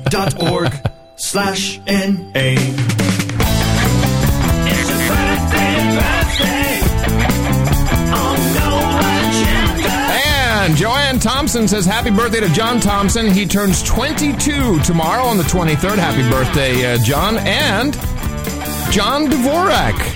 Buzzkill Jr. turns 22 today. Happy birthday, Buzzkill Jr. Thank you all for the work you do from your buddies here at the No Agenda Show. We love you so much. Oh, crap. I chopped his head off. Doesn't turn 22. Where does it say that? On the 22nd, I'm sorry. Yeah.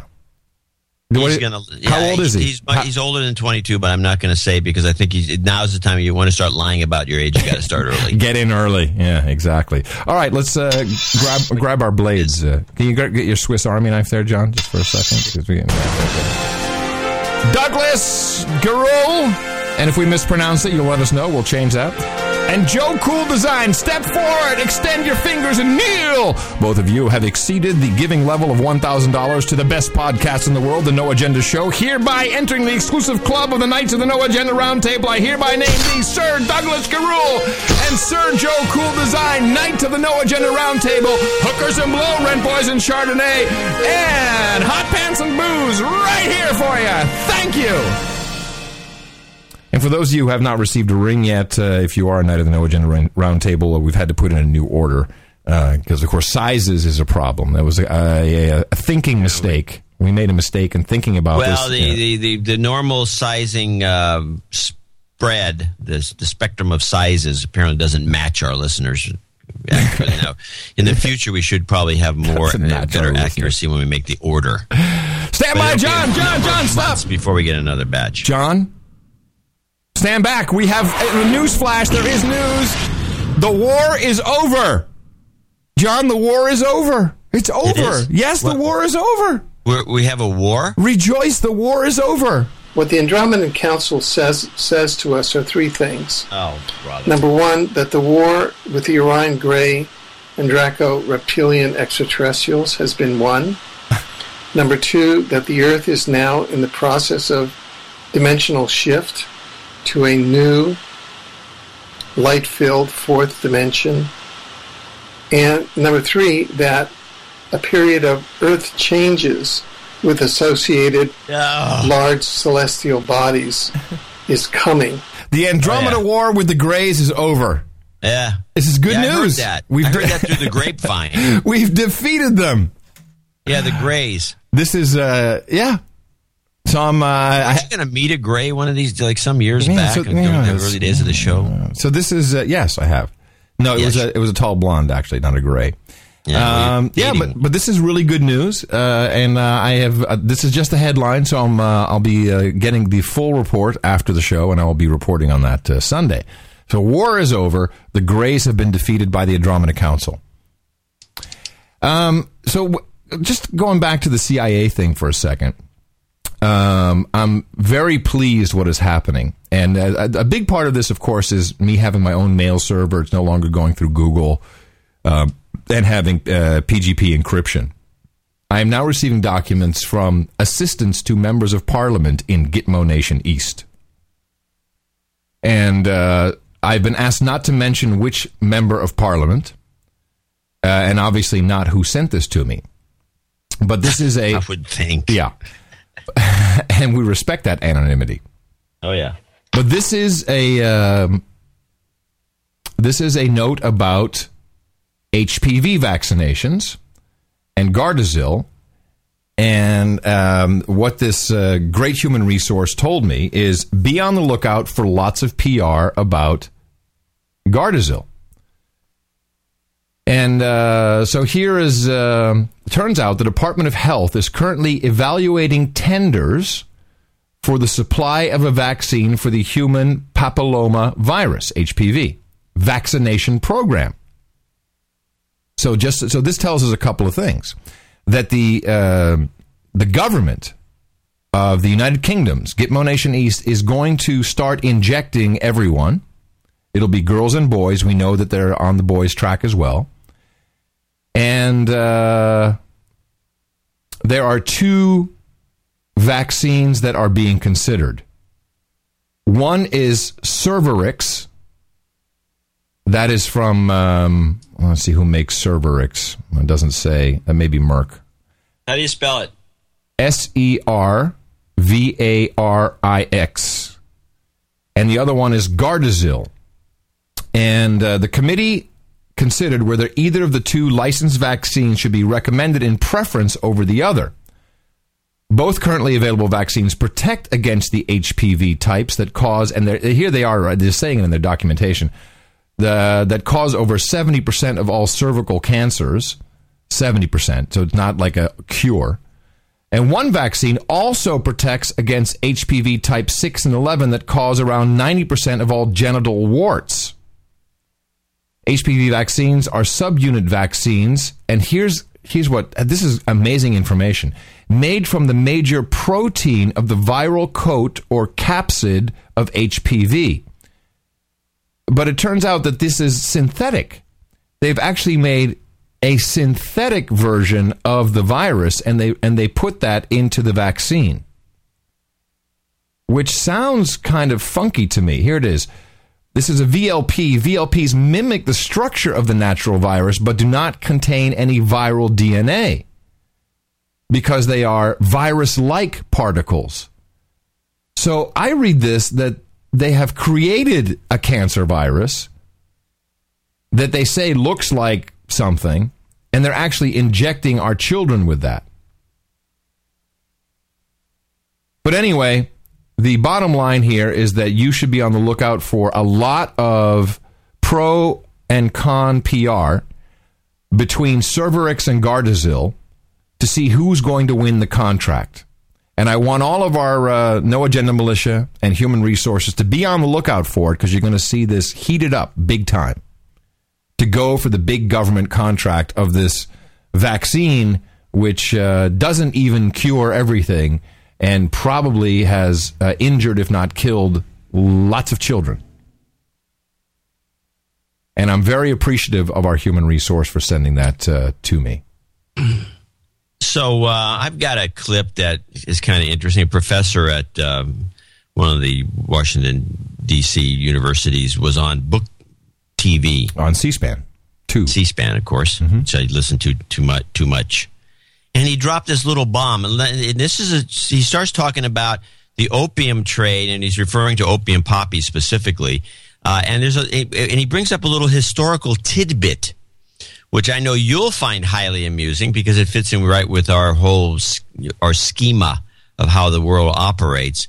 But see if you can catch the little gem in this little commentary about opium in Afghanistan. The incubator for a certain type of crop, which we now know is opium. So it's kind of an interesting story that Afghanistan had never been able to produce opium prior to 1950, when a U.S. aid development project acidifies the soil such as to make this a productive area for opium. What do you teach here at George Wait a minute. They didn't even grow opium there? Not until 1950, until the USAID folks came along and said, I got an idea. That's clip of the day, John. I'm giving you that one. That's great. They didn't even. An idea. Oh my goodness! This will work out great. I haven't, and then we'll come in and we'll protect it. Wow, that's pretty awesome. So it's just a pH issue with the soil. Yeah, we just had a little more nitrogen in there, and we're all good to go. Wow. I don't know what to say about that. Yeah, I don't have much either. I mean, we can do a little more research and just confirm it, but it sounds good to go. I mean, sounds right. Shouldn't we USAID, perfect. Yeah, and that's under the Secretary of State, right? Who was Secretary of State in 1951? I think it was John Foster. Or Hold on a second. Foster Dulles, John Foster Dulles. Must have been some shill. No, I said it was. What's his name? His brother was. These are the guys that started the CIA, by the way, coincidentally. Let's see. Secretary. I think not. Secretary of State, 1951. That's how I'm going to do my search. Let's see what comes up.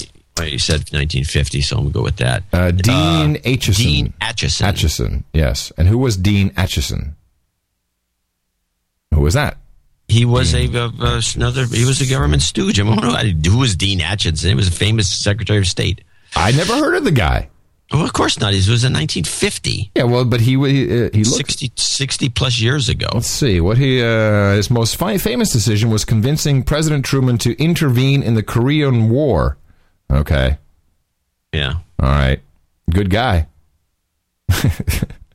He was also the responsible for the Marshall Plan. He helped design the Marshall Plan, which was, basically rebuilding these countries. And he was preceded by George Marshall and then succeeded by John Foster Dulles. He was the CIA guy, Dulles, one of the Dulles brothers. He's the guy who started the modern CIA. Yes. Right. And so it makes nothing but sense because our take on things is that Afghanistan opium from the get-go is controlled by our government. So this it kind of falls into place in some large scheme of things. It's donation time. Don't you mean donation time? He means Adam's got another story about drones. That's right. While everyone is looking at the Muffin Man, we are building drones in Africa. Fox News alert now, the U.S. expanding its drone program. And get this, U.S. defense officials say part of an escalating campaign on what might be the newest front against al-Qaeda. Steve Centani's on this story. Now, which countries are of concern, and how long has the U.S. been working on this, Steve? Well, Bill, a U.S. official tells Fox News it's been more than a year that this has been in the works. Two important factors coming together here. The growing threat from al-Qaeda in Yemen and Somalia, and the growing effectiveness and importance of unmanned drone aircraft. According to this U.S. official that we talked to, the preferred location for a drone base was Ethiopia, but that took time to arrange. In the meantime, we began flying drone missions from a base in the Seychelles Islands. And now the newest piece in all this, a base in Saudi Arabia. The base in Ethiopia is aimed primarily at the Somali militant group Al-Shabaab, but this system of bases will effectively cover the entire Horn of Africa and Arabian Peninsula. We've covered... This is awesome. Wait, let's get this down. You have the Seychelles, which is a beautiful place. Yeah. And they're putting a drone base there? Well, the Seychelles, of course, was wiped out due to flooding. And I think that now I'm thinking like, hey, let's wipe this place out with a little bit of scalar weaponry. Let's throw some water on that so then we can rebuild a base there that we're building drones on. And then what was the other places? One was Saudi Arabia? Somalia, and Saudi Arabia. There's going to be a base in Somalia? I think that's what he said. No, I don't think so. I think it was to attack Somalia. Effectiveness and importance of unmanned drone aircraft. According to this U.S. official that we talked to, the preferred location for a drone base was Ethiopia, but that took time to arrange. In the meantime... It took time to arrange. We had to kill some people. There were too many damn Ethiopians. I had to clear out the runway for the drones. Time we began flying drone missions from a base in the Seychelles Islands. And now the newest piece in all this, a base in Saudi Arabia. The base in Ethiopia is aimed primarily at the Somali militant group Al-Shabaab. Al-Shabaab. But this system of bases will effectively cover the entire Horn of Africa and Arabian Peninsula. This is great. I'm so proud of us. I'm so proud. It's so great. Well, it's good that they're staying. It saves a lot of money on gas. I got picked up by Tony the terrorist.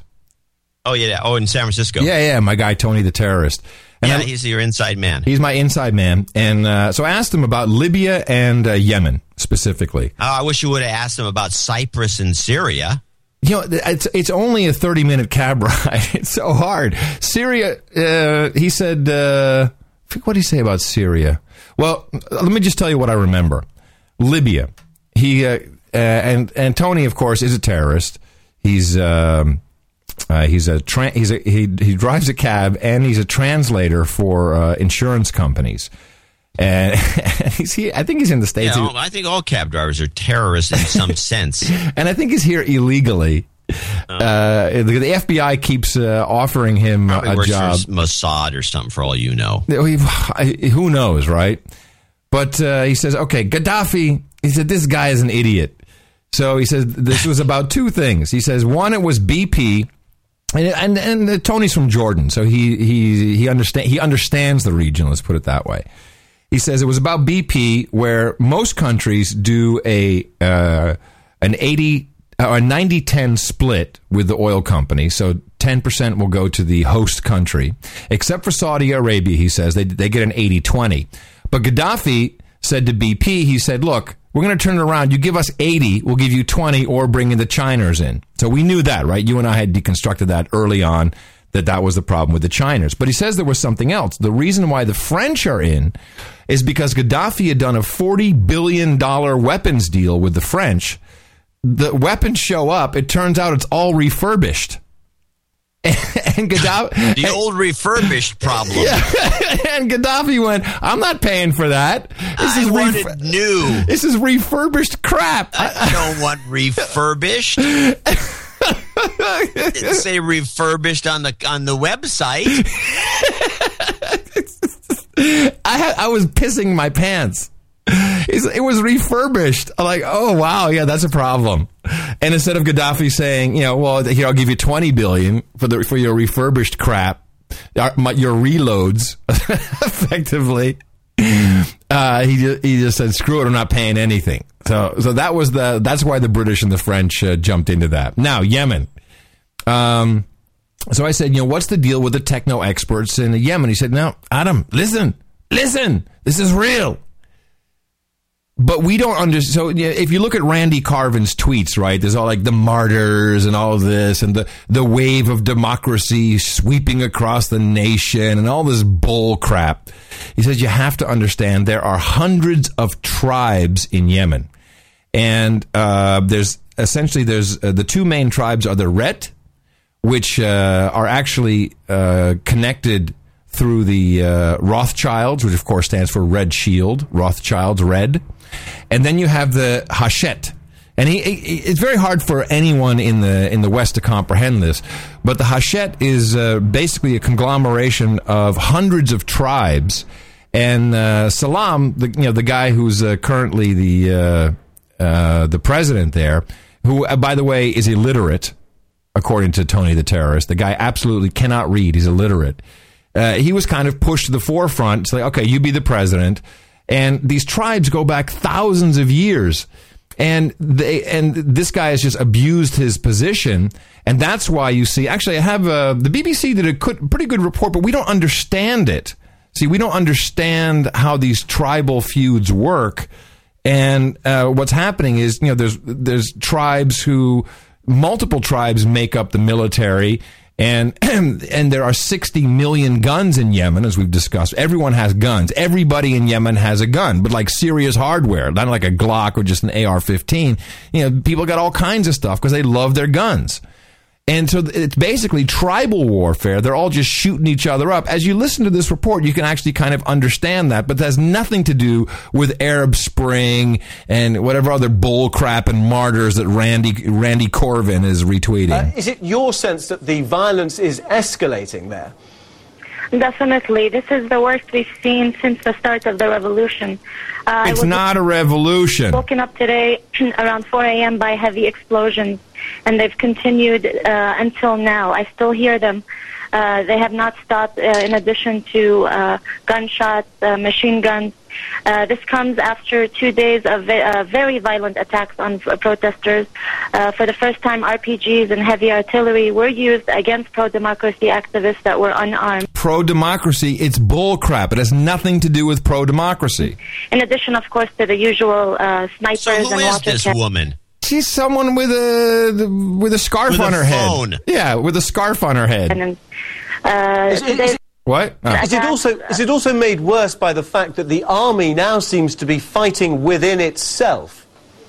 Yes, well, today's attack started when Republican guards shelled the military base of the 1st Brigade, which is the defected military that defected in March and joined the protesters.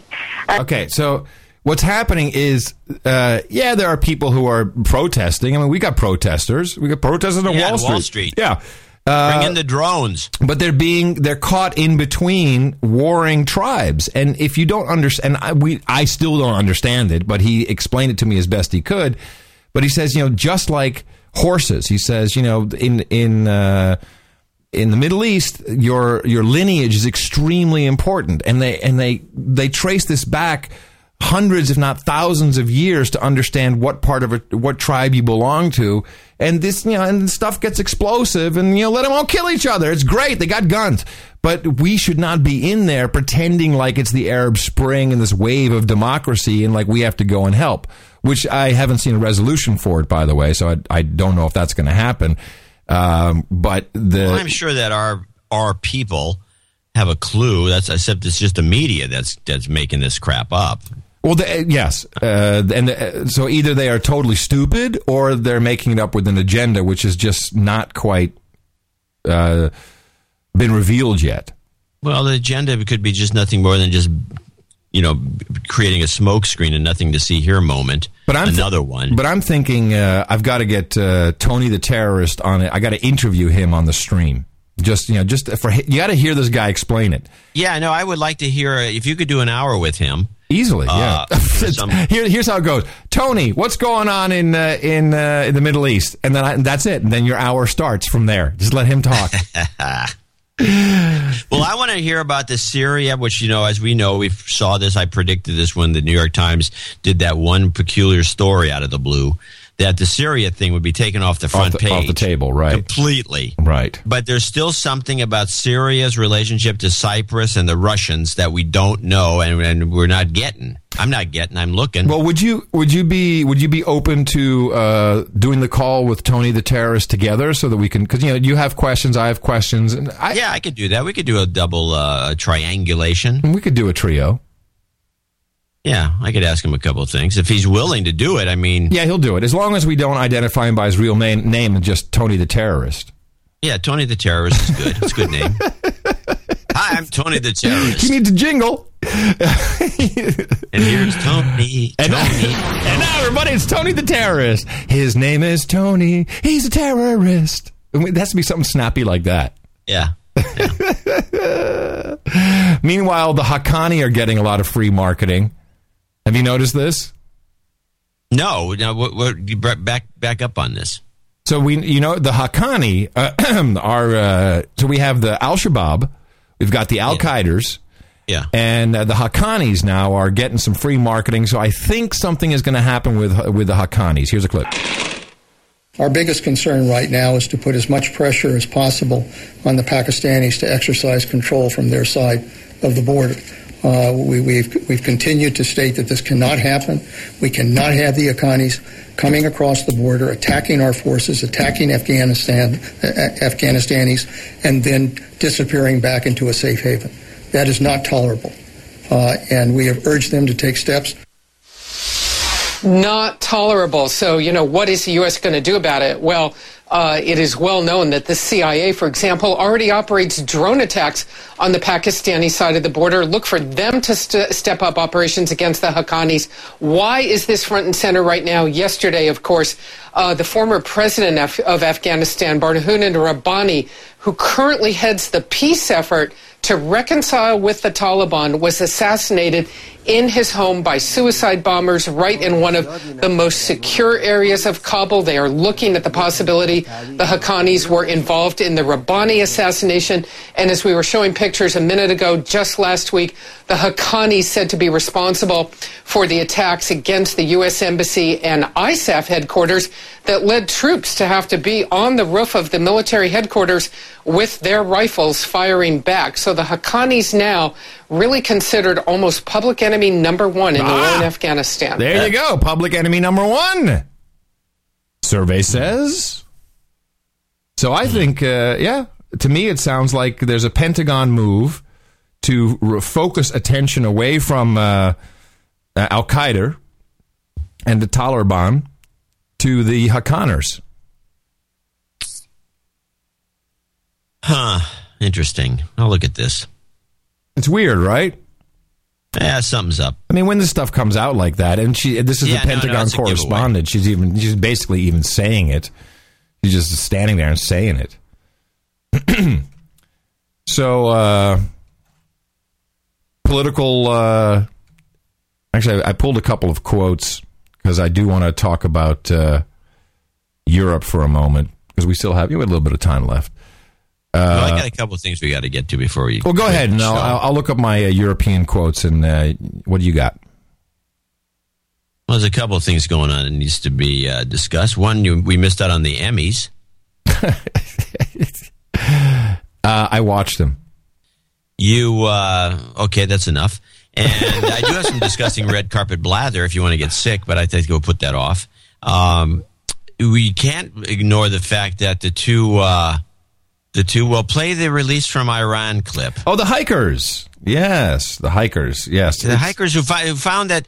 Well, play it. I got two clips. Smiles, tears, and a long kiss between Shane and Sarah Short, his fiancée and fellow prisoner, until 1 year ago this week. We are so happy we are free and so relieved we are free. 2 years in prison is too long.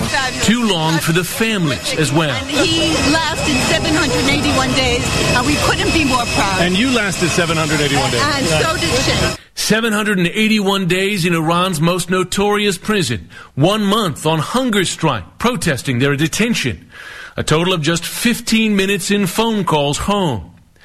And just one face-to-face visit in Iran.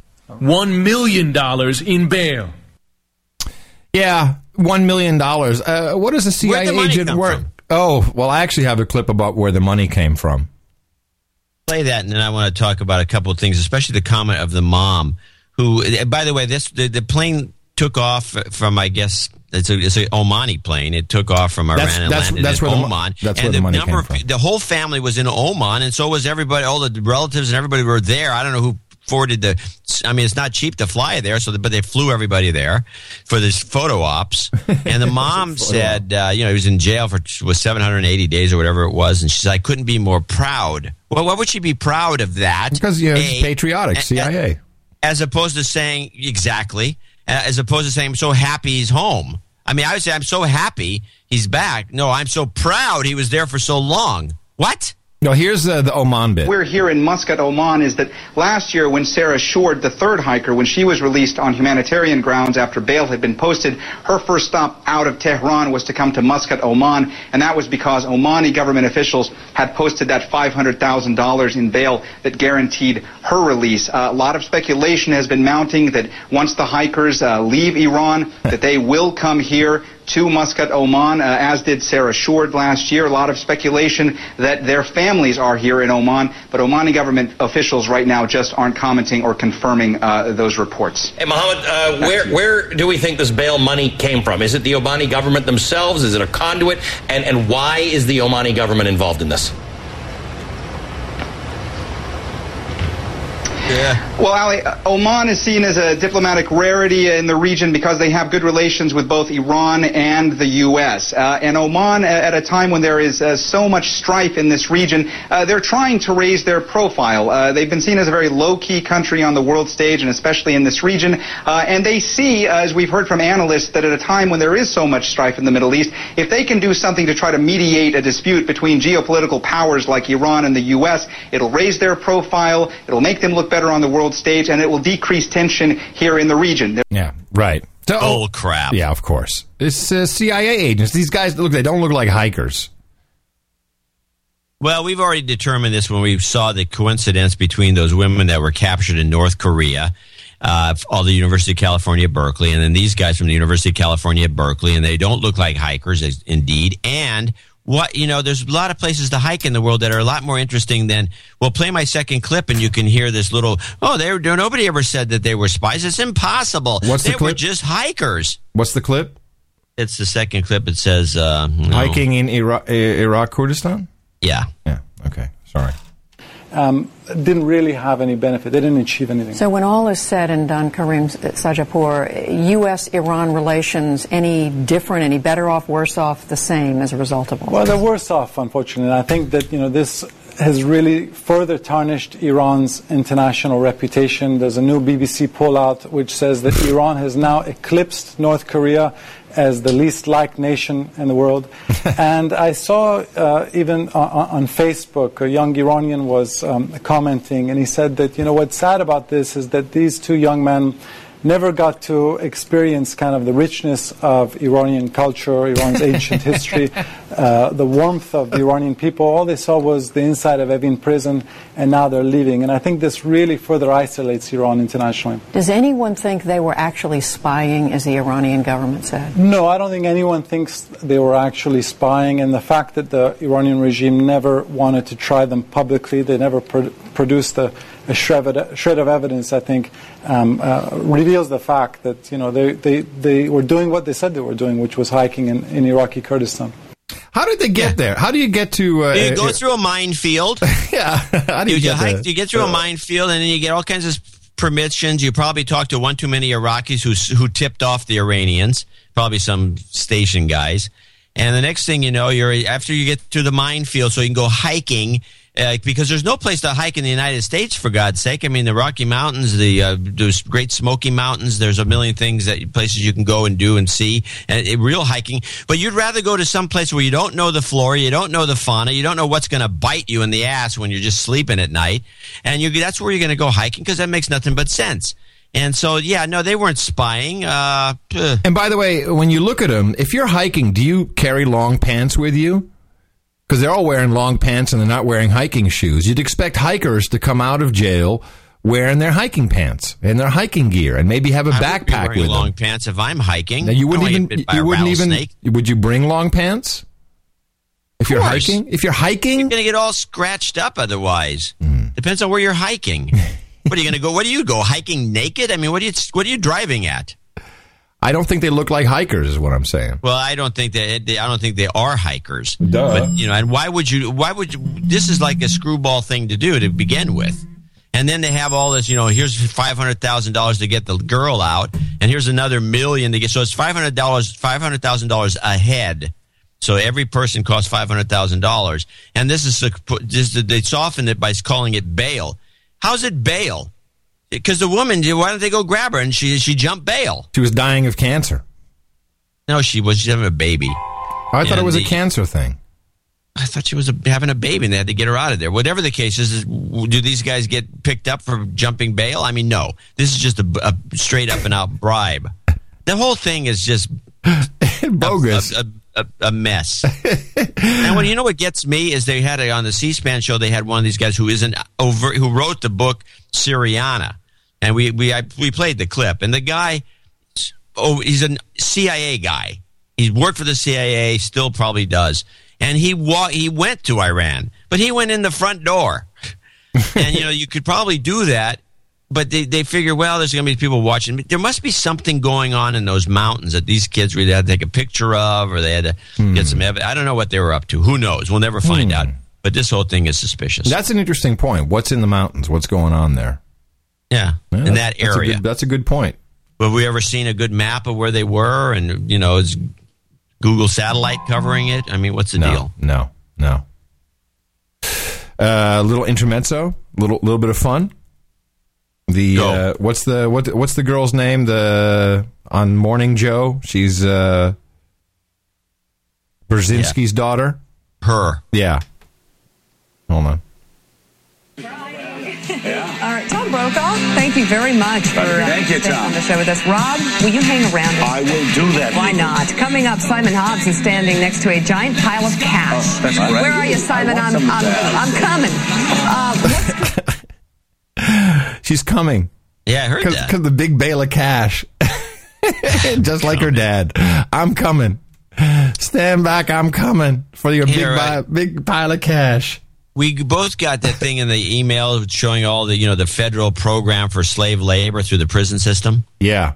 So, we realize that, they're basically looking for any excuse to lock people up because we need the cheap labor. Right. But some of these federal crimes are pretty dubious. We talked about this, but I didn't have the clip before. I said I was going to get the clip. L. Franken on federal crime. If both Franken's questions interesting, but then the guy kind of gave him a shut up slave. Well, we're thinking about it. We can't do this. We can't do that. Answer. This is at a government hearing on cybercrime. Senator Franken. Thank you, Mr. Chairman. Mr. Baker, I want to ask you a question to follow up on a question from Chairman Leahy. In recent cases, the Department of Justice has actually argued that the violation of a website's term of service or an employer's computer use policy can constitute a federal crime under the Computer Fraud and Abuse Act. In other words, under this interpretation of the statute, people could conceivably be guilty of a federal crime for checking their Gmail or their weather if their employer's computer policy prohibits them from using their computers for personal reason. 2 federal judges have found this reading of the statute to be unconstitutional because people don't read those policies, and when they do, they can be, as you know, long and complex and full of fine print. Don't you think it'd be worthwhile to somehow address the concerns of those federal judges in updating this statute?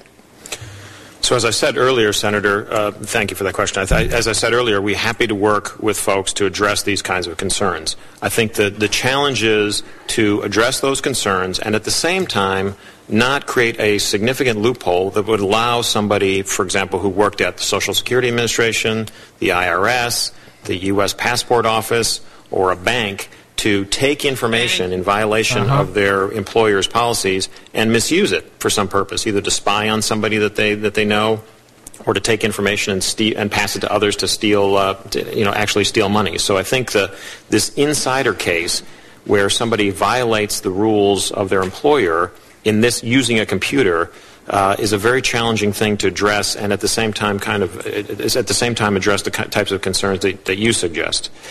The difficulty is that, So what is he saying? He's saying, screw it, we're keeping it in the way it is, and if you do something and we want to arrest you for a federal crime because you checked your email, then that's what we're going to do. That's what he says. Love it. That's great. Yeah, they get tough. We need more prisoners because the labor costs are going too high. It's almost $9 an hour. We can get a prisoner for 10 cents. Well, funny you bring this up because, of course, now we know that in the past, the past 15 years, I think, we've gone to 3 million slaves in prison. The number's higher than that. Well, and most of them African-American, most of them... that makes sense. They're slaves. Yes, most of them on drug charges.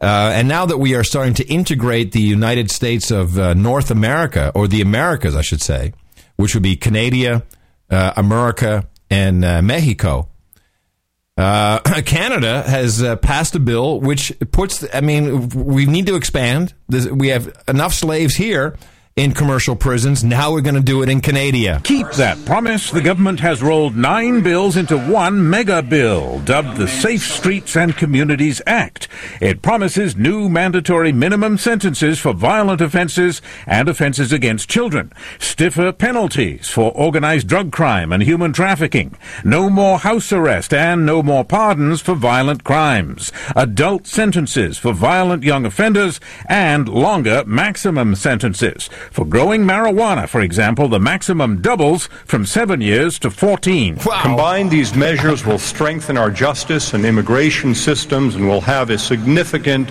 and positive impact on our ability to keep our citizens safe. But the opposition calls it a waste of money. Their ideological bent that punishment will deter crime flies in the face of absolutely all the evidence.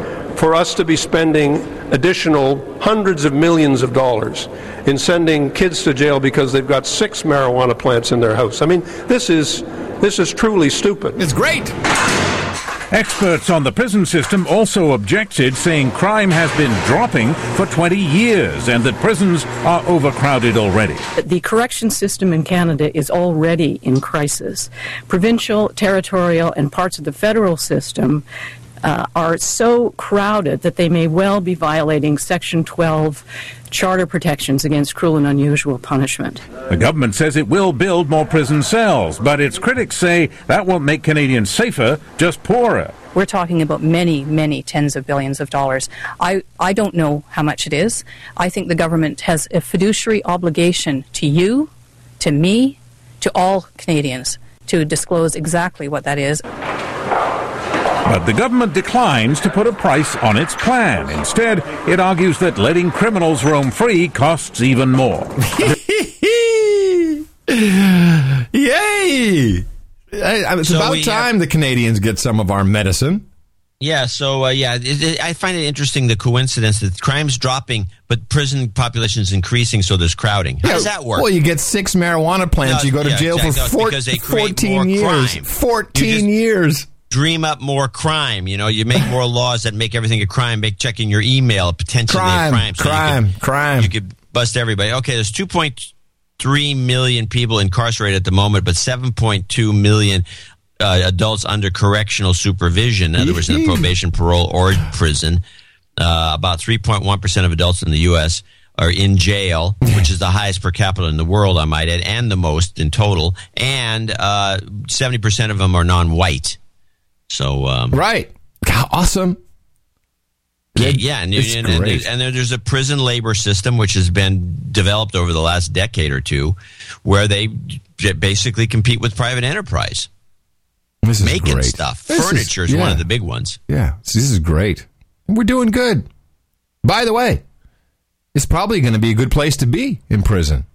Well, I think when the people can't get work, at least they can get a 10-cent an hour job, which is, again, showing that the Republicans are right that minimum wage is killing private industry. All right, I got to get rid of minimum wage and the prison population will just evaporate. Yeah. Let me skip around Gitmo Nation. Couple of things I need to talk about. First of all, Gitmo Nation Lowlands. Now, John, I'm linking to this in the show notes, 341.nashownotes.com. A video. Which it's now that I haven't lived there for a long time, the absurdity of it all kind of hit me, and I really scoured the interwebs to find the true information, and it's not being reported, of course, in the Dutch press. On the third Tuesday of every year, the finance minister, which in this current administration is a former ICT guy who was brought in initially to fix the computer system. So basically the Vivek Kundra of the Netherlands all of a sudden became the finance minister or secretary of their treasury. Presents in a briefcase to the Queen the budget known as the Miljoenennota. Which should be Miljardennota, because it means millions instead of billions.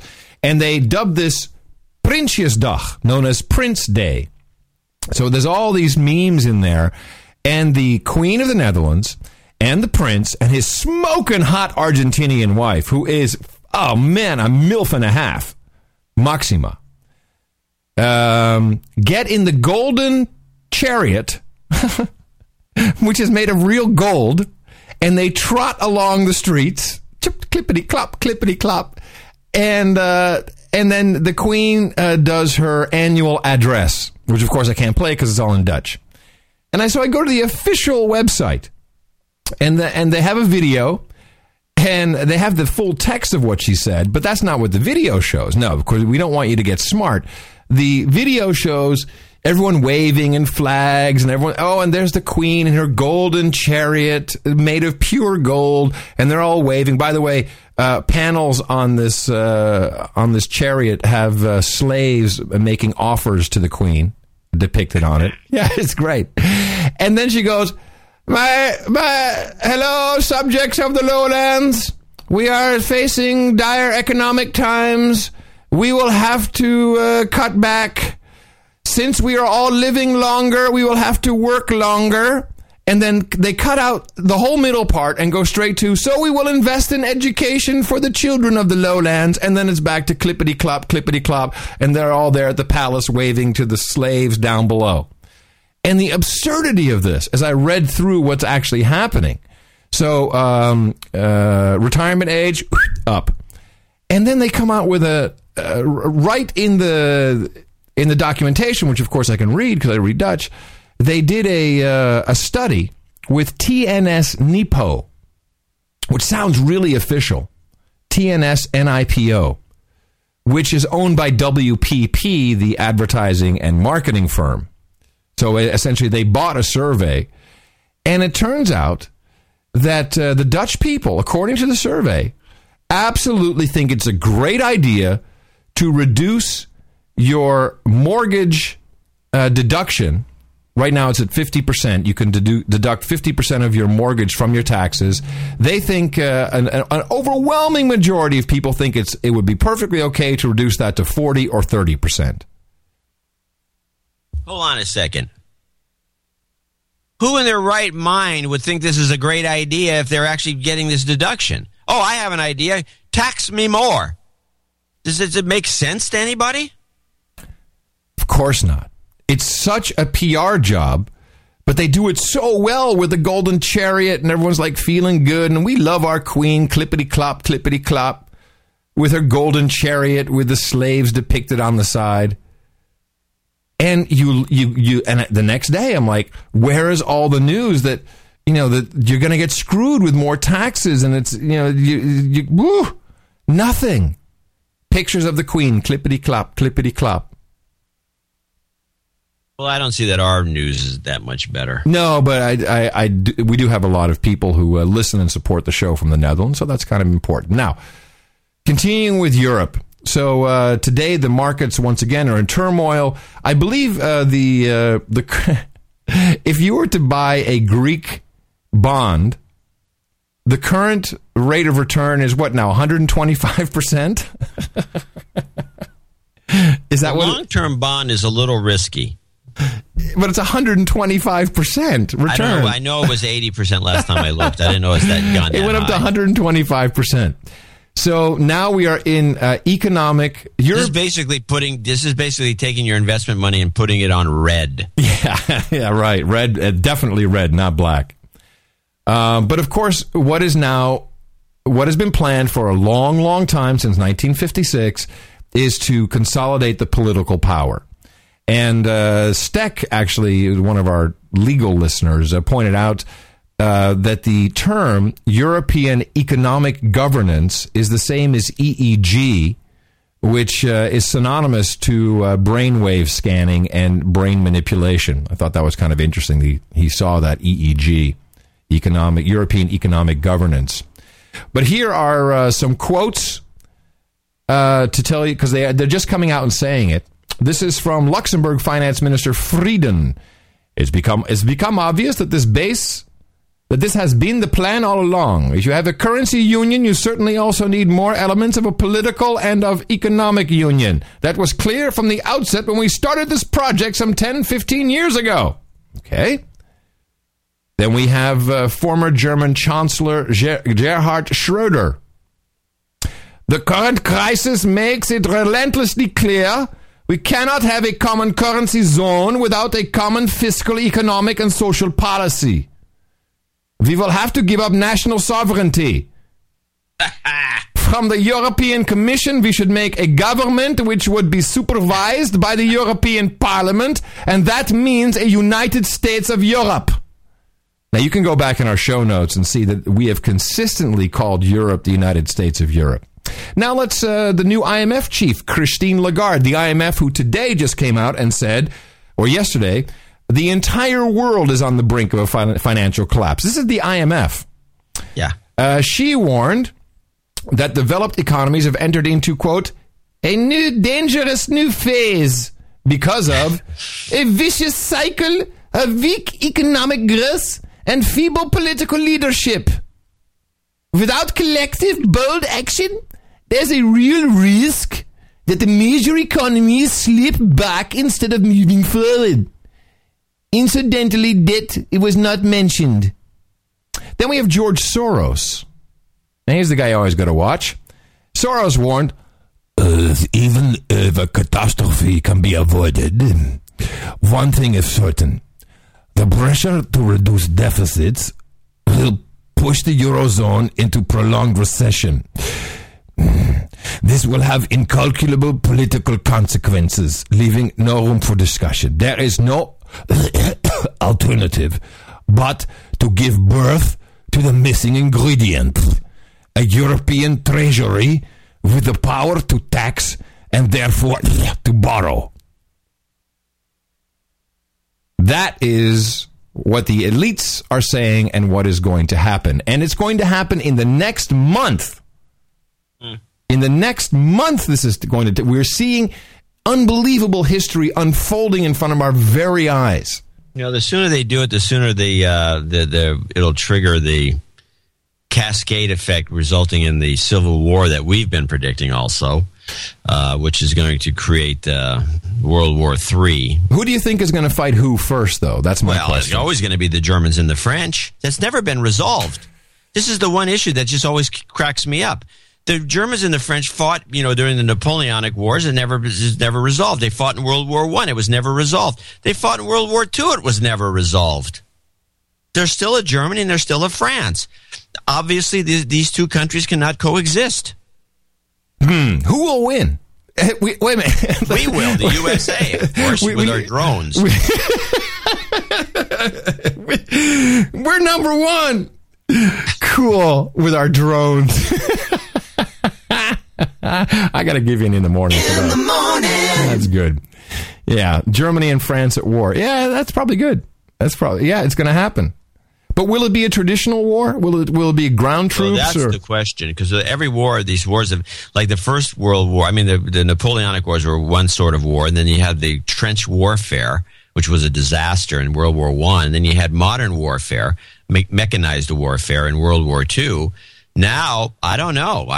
Could be anything. Who's got the advantage in a fight? And what kind of a fight would it be? You can't nuke each other. No. So that's not going to be it. You can cyber each other. Or maybe you can cyber. You can go economic and try to break the other's back. Can you just see, cyber is synonymous with cyber sex. I don't think they're going to cyber each other. I can see, no one wants to cyber Merkel, let's be honest.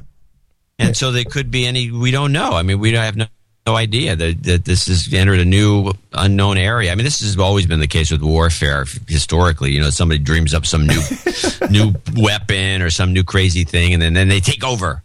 I have no idea. It's the Bunga Bunga Showdown. It's going to be great to cover, though. It's going to be great to duck and cover. Just a quick callback to the previous show. I did some research since I said I would. Apparently, Rick Santorum, of course, if you Google Rick Santorum, you come up with the first hit is the frothy mix, as what a Santorum is. Rick Santorum apparently did contact Google about his Google problem. Well, good, because they should have. He says, I suspect if something was up there like about Joe Biden, they'd get rid of it. If you're a responsible business, you don't let things like that happen, but Google just said, screw you, we're not changing anything. Google does take action against Google washing. I don't understand what the deal is here. The problem with Santorum is he's such a weenie. He should be making nothing but he's embarrassed to tell the public that this is there, even though everybody knows. He should just make it the biggest fuss. And if I was him, I would demand a congressional hearing on this and take Google right in front of Congress and say, look, you've killed these things before in the past. Why aren't you killing this? What are you doing? What political agenda are you promoting? And threaten Google, and Google would back off and that thing would disappear, but he hasn't got the guts to do it. I want to see that, because it would be great to have someone actually on C-SPAN in Congress say, look, frothy mix. That's the reason he won't do it. He's kind of cornered himself. He's too wimpy to take it on head on. So they're just laughing. Everyone at Google's that should be on ABC, NBC, CBS. Frothy mix should be allowed. All right, something you will not. Before you play out, I got the one Life of a Cow you have to play just as a little piece of education. We have no educational stuff agriculturally that needs to be on the show, and this is the Life of the Cow clip. Left to nature, a cow produces about 10 pounds of milk per day, which is what it takes to meet the needs of her calf. Over the years, we have tinkered with her biology, and she now produces about 100 pounds of milk per day. This high productivity is good for business, but maybe not so good for the cow. The normal lifespan of a cow could be up to about 20 years, but under the strain of high milk yields, she wears out in just a few years. She is then sent to slaughter. Just like the slaves. Yeah. Milk her to death and get rid of them.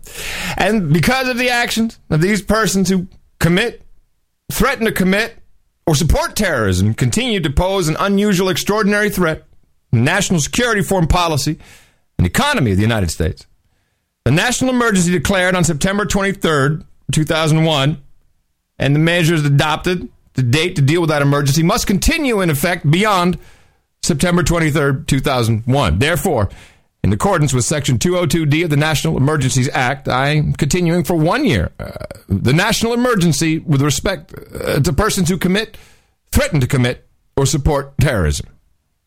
So we continue our state of emergency for another year by Executive Order 13224, declared today by Barack Obama. Well, 13224. Well, I guess that kind of flies in the face of what the progressive expected from this guy when they got him elected. Hope and change. How you doing? Yeah. And we could go on for hours. Unfortunately, no one has that kind of patience.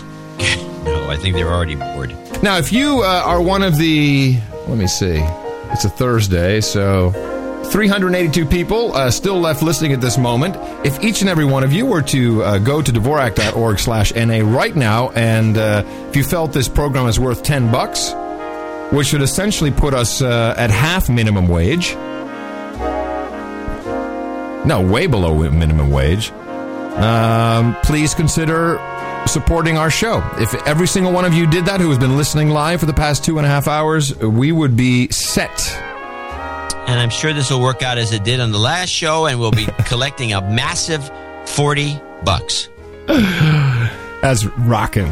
The chat room. Yeah. The chat room.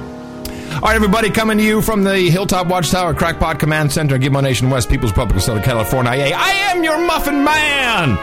I'm Adam Curry. And from northern Silicon Valley, where the fog has rolled in and it's cooling off, just like the economy, I'm John C. Dvorak. We'll talk to you again on Sunday right here on No Agenda.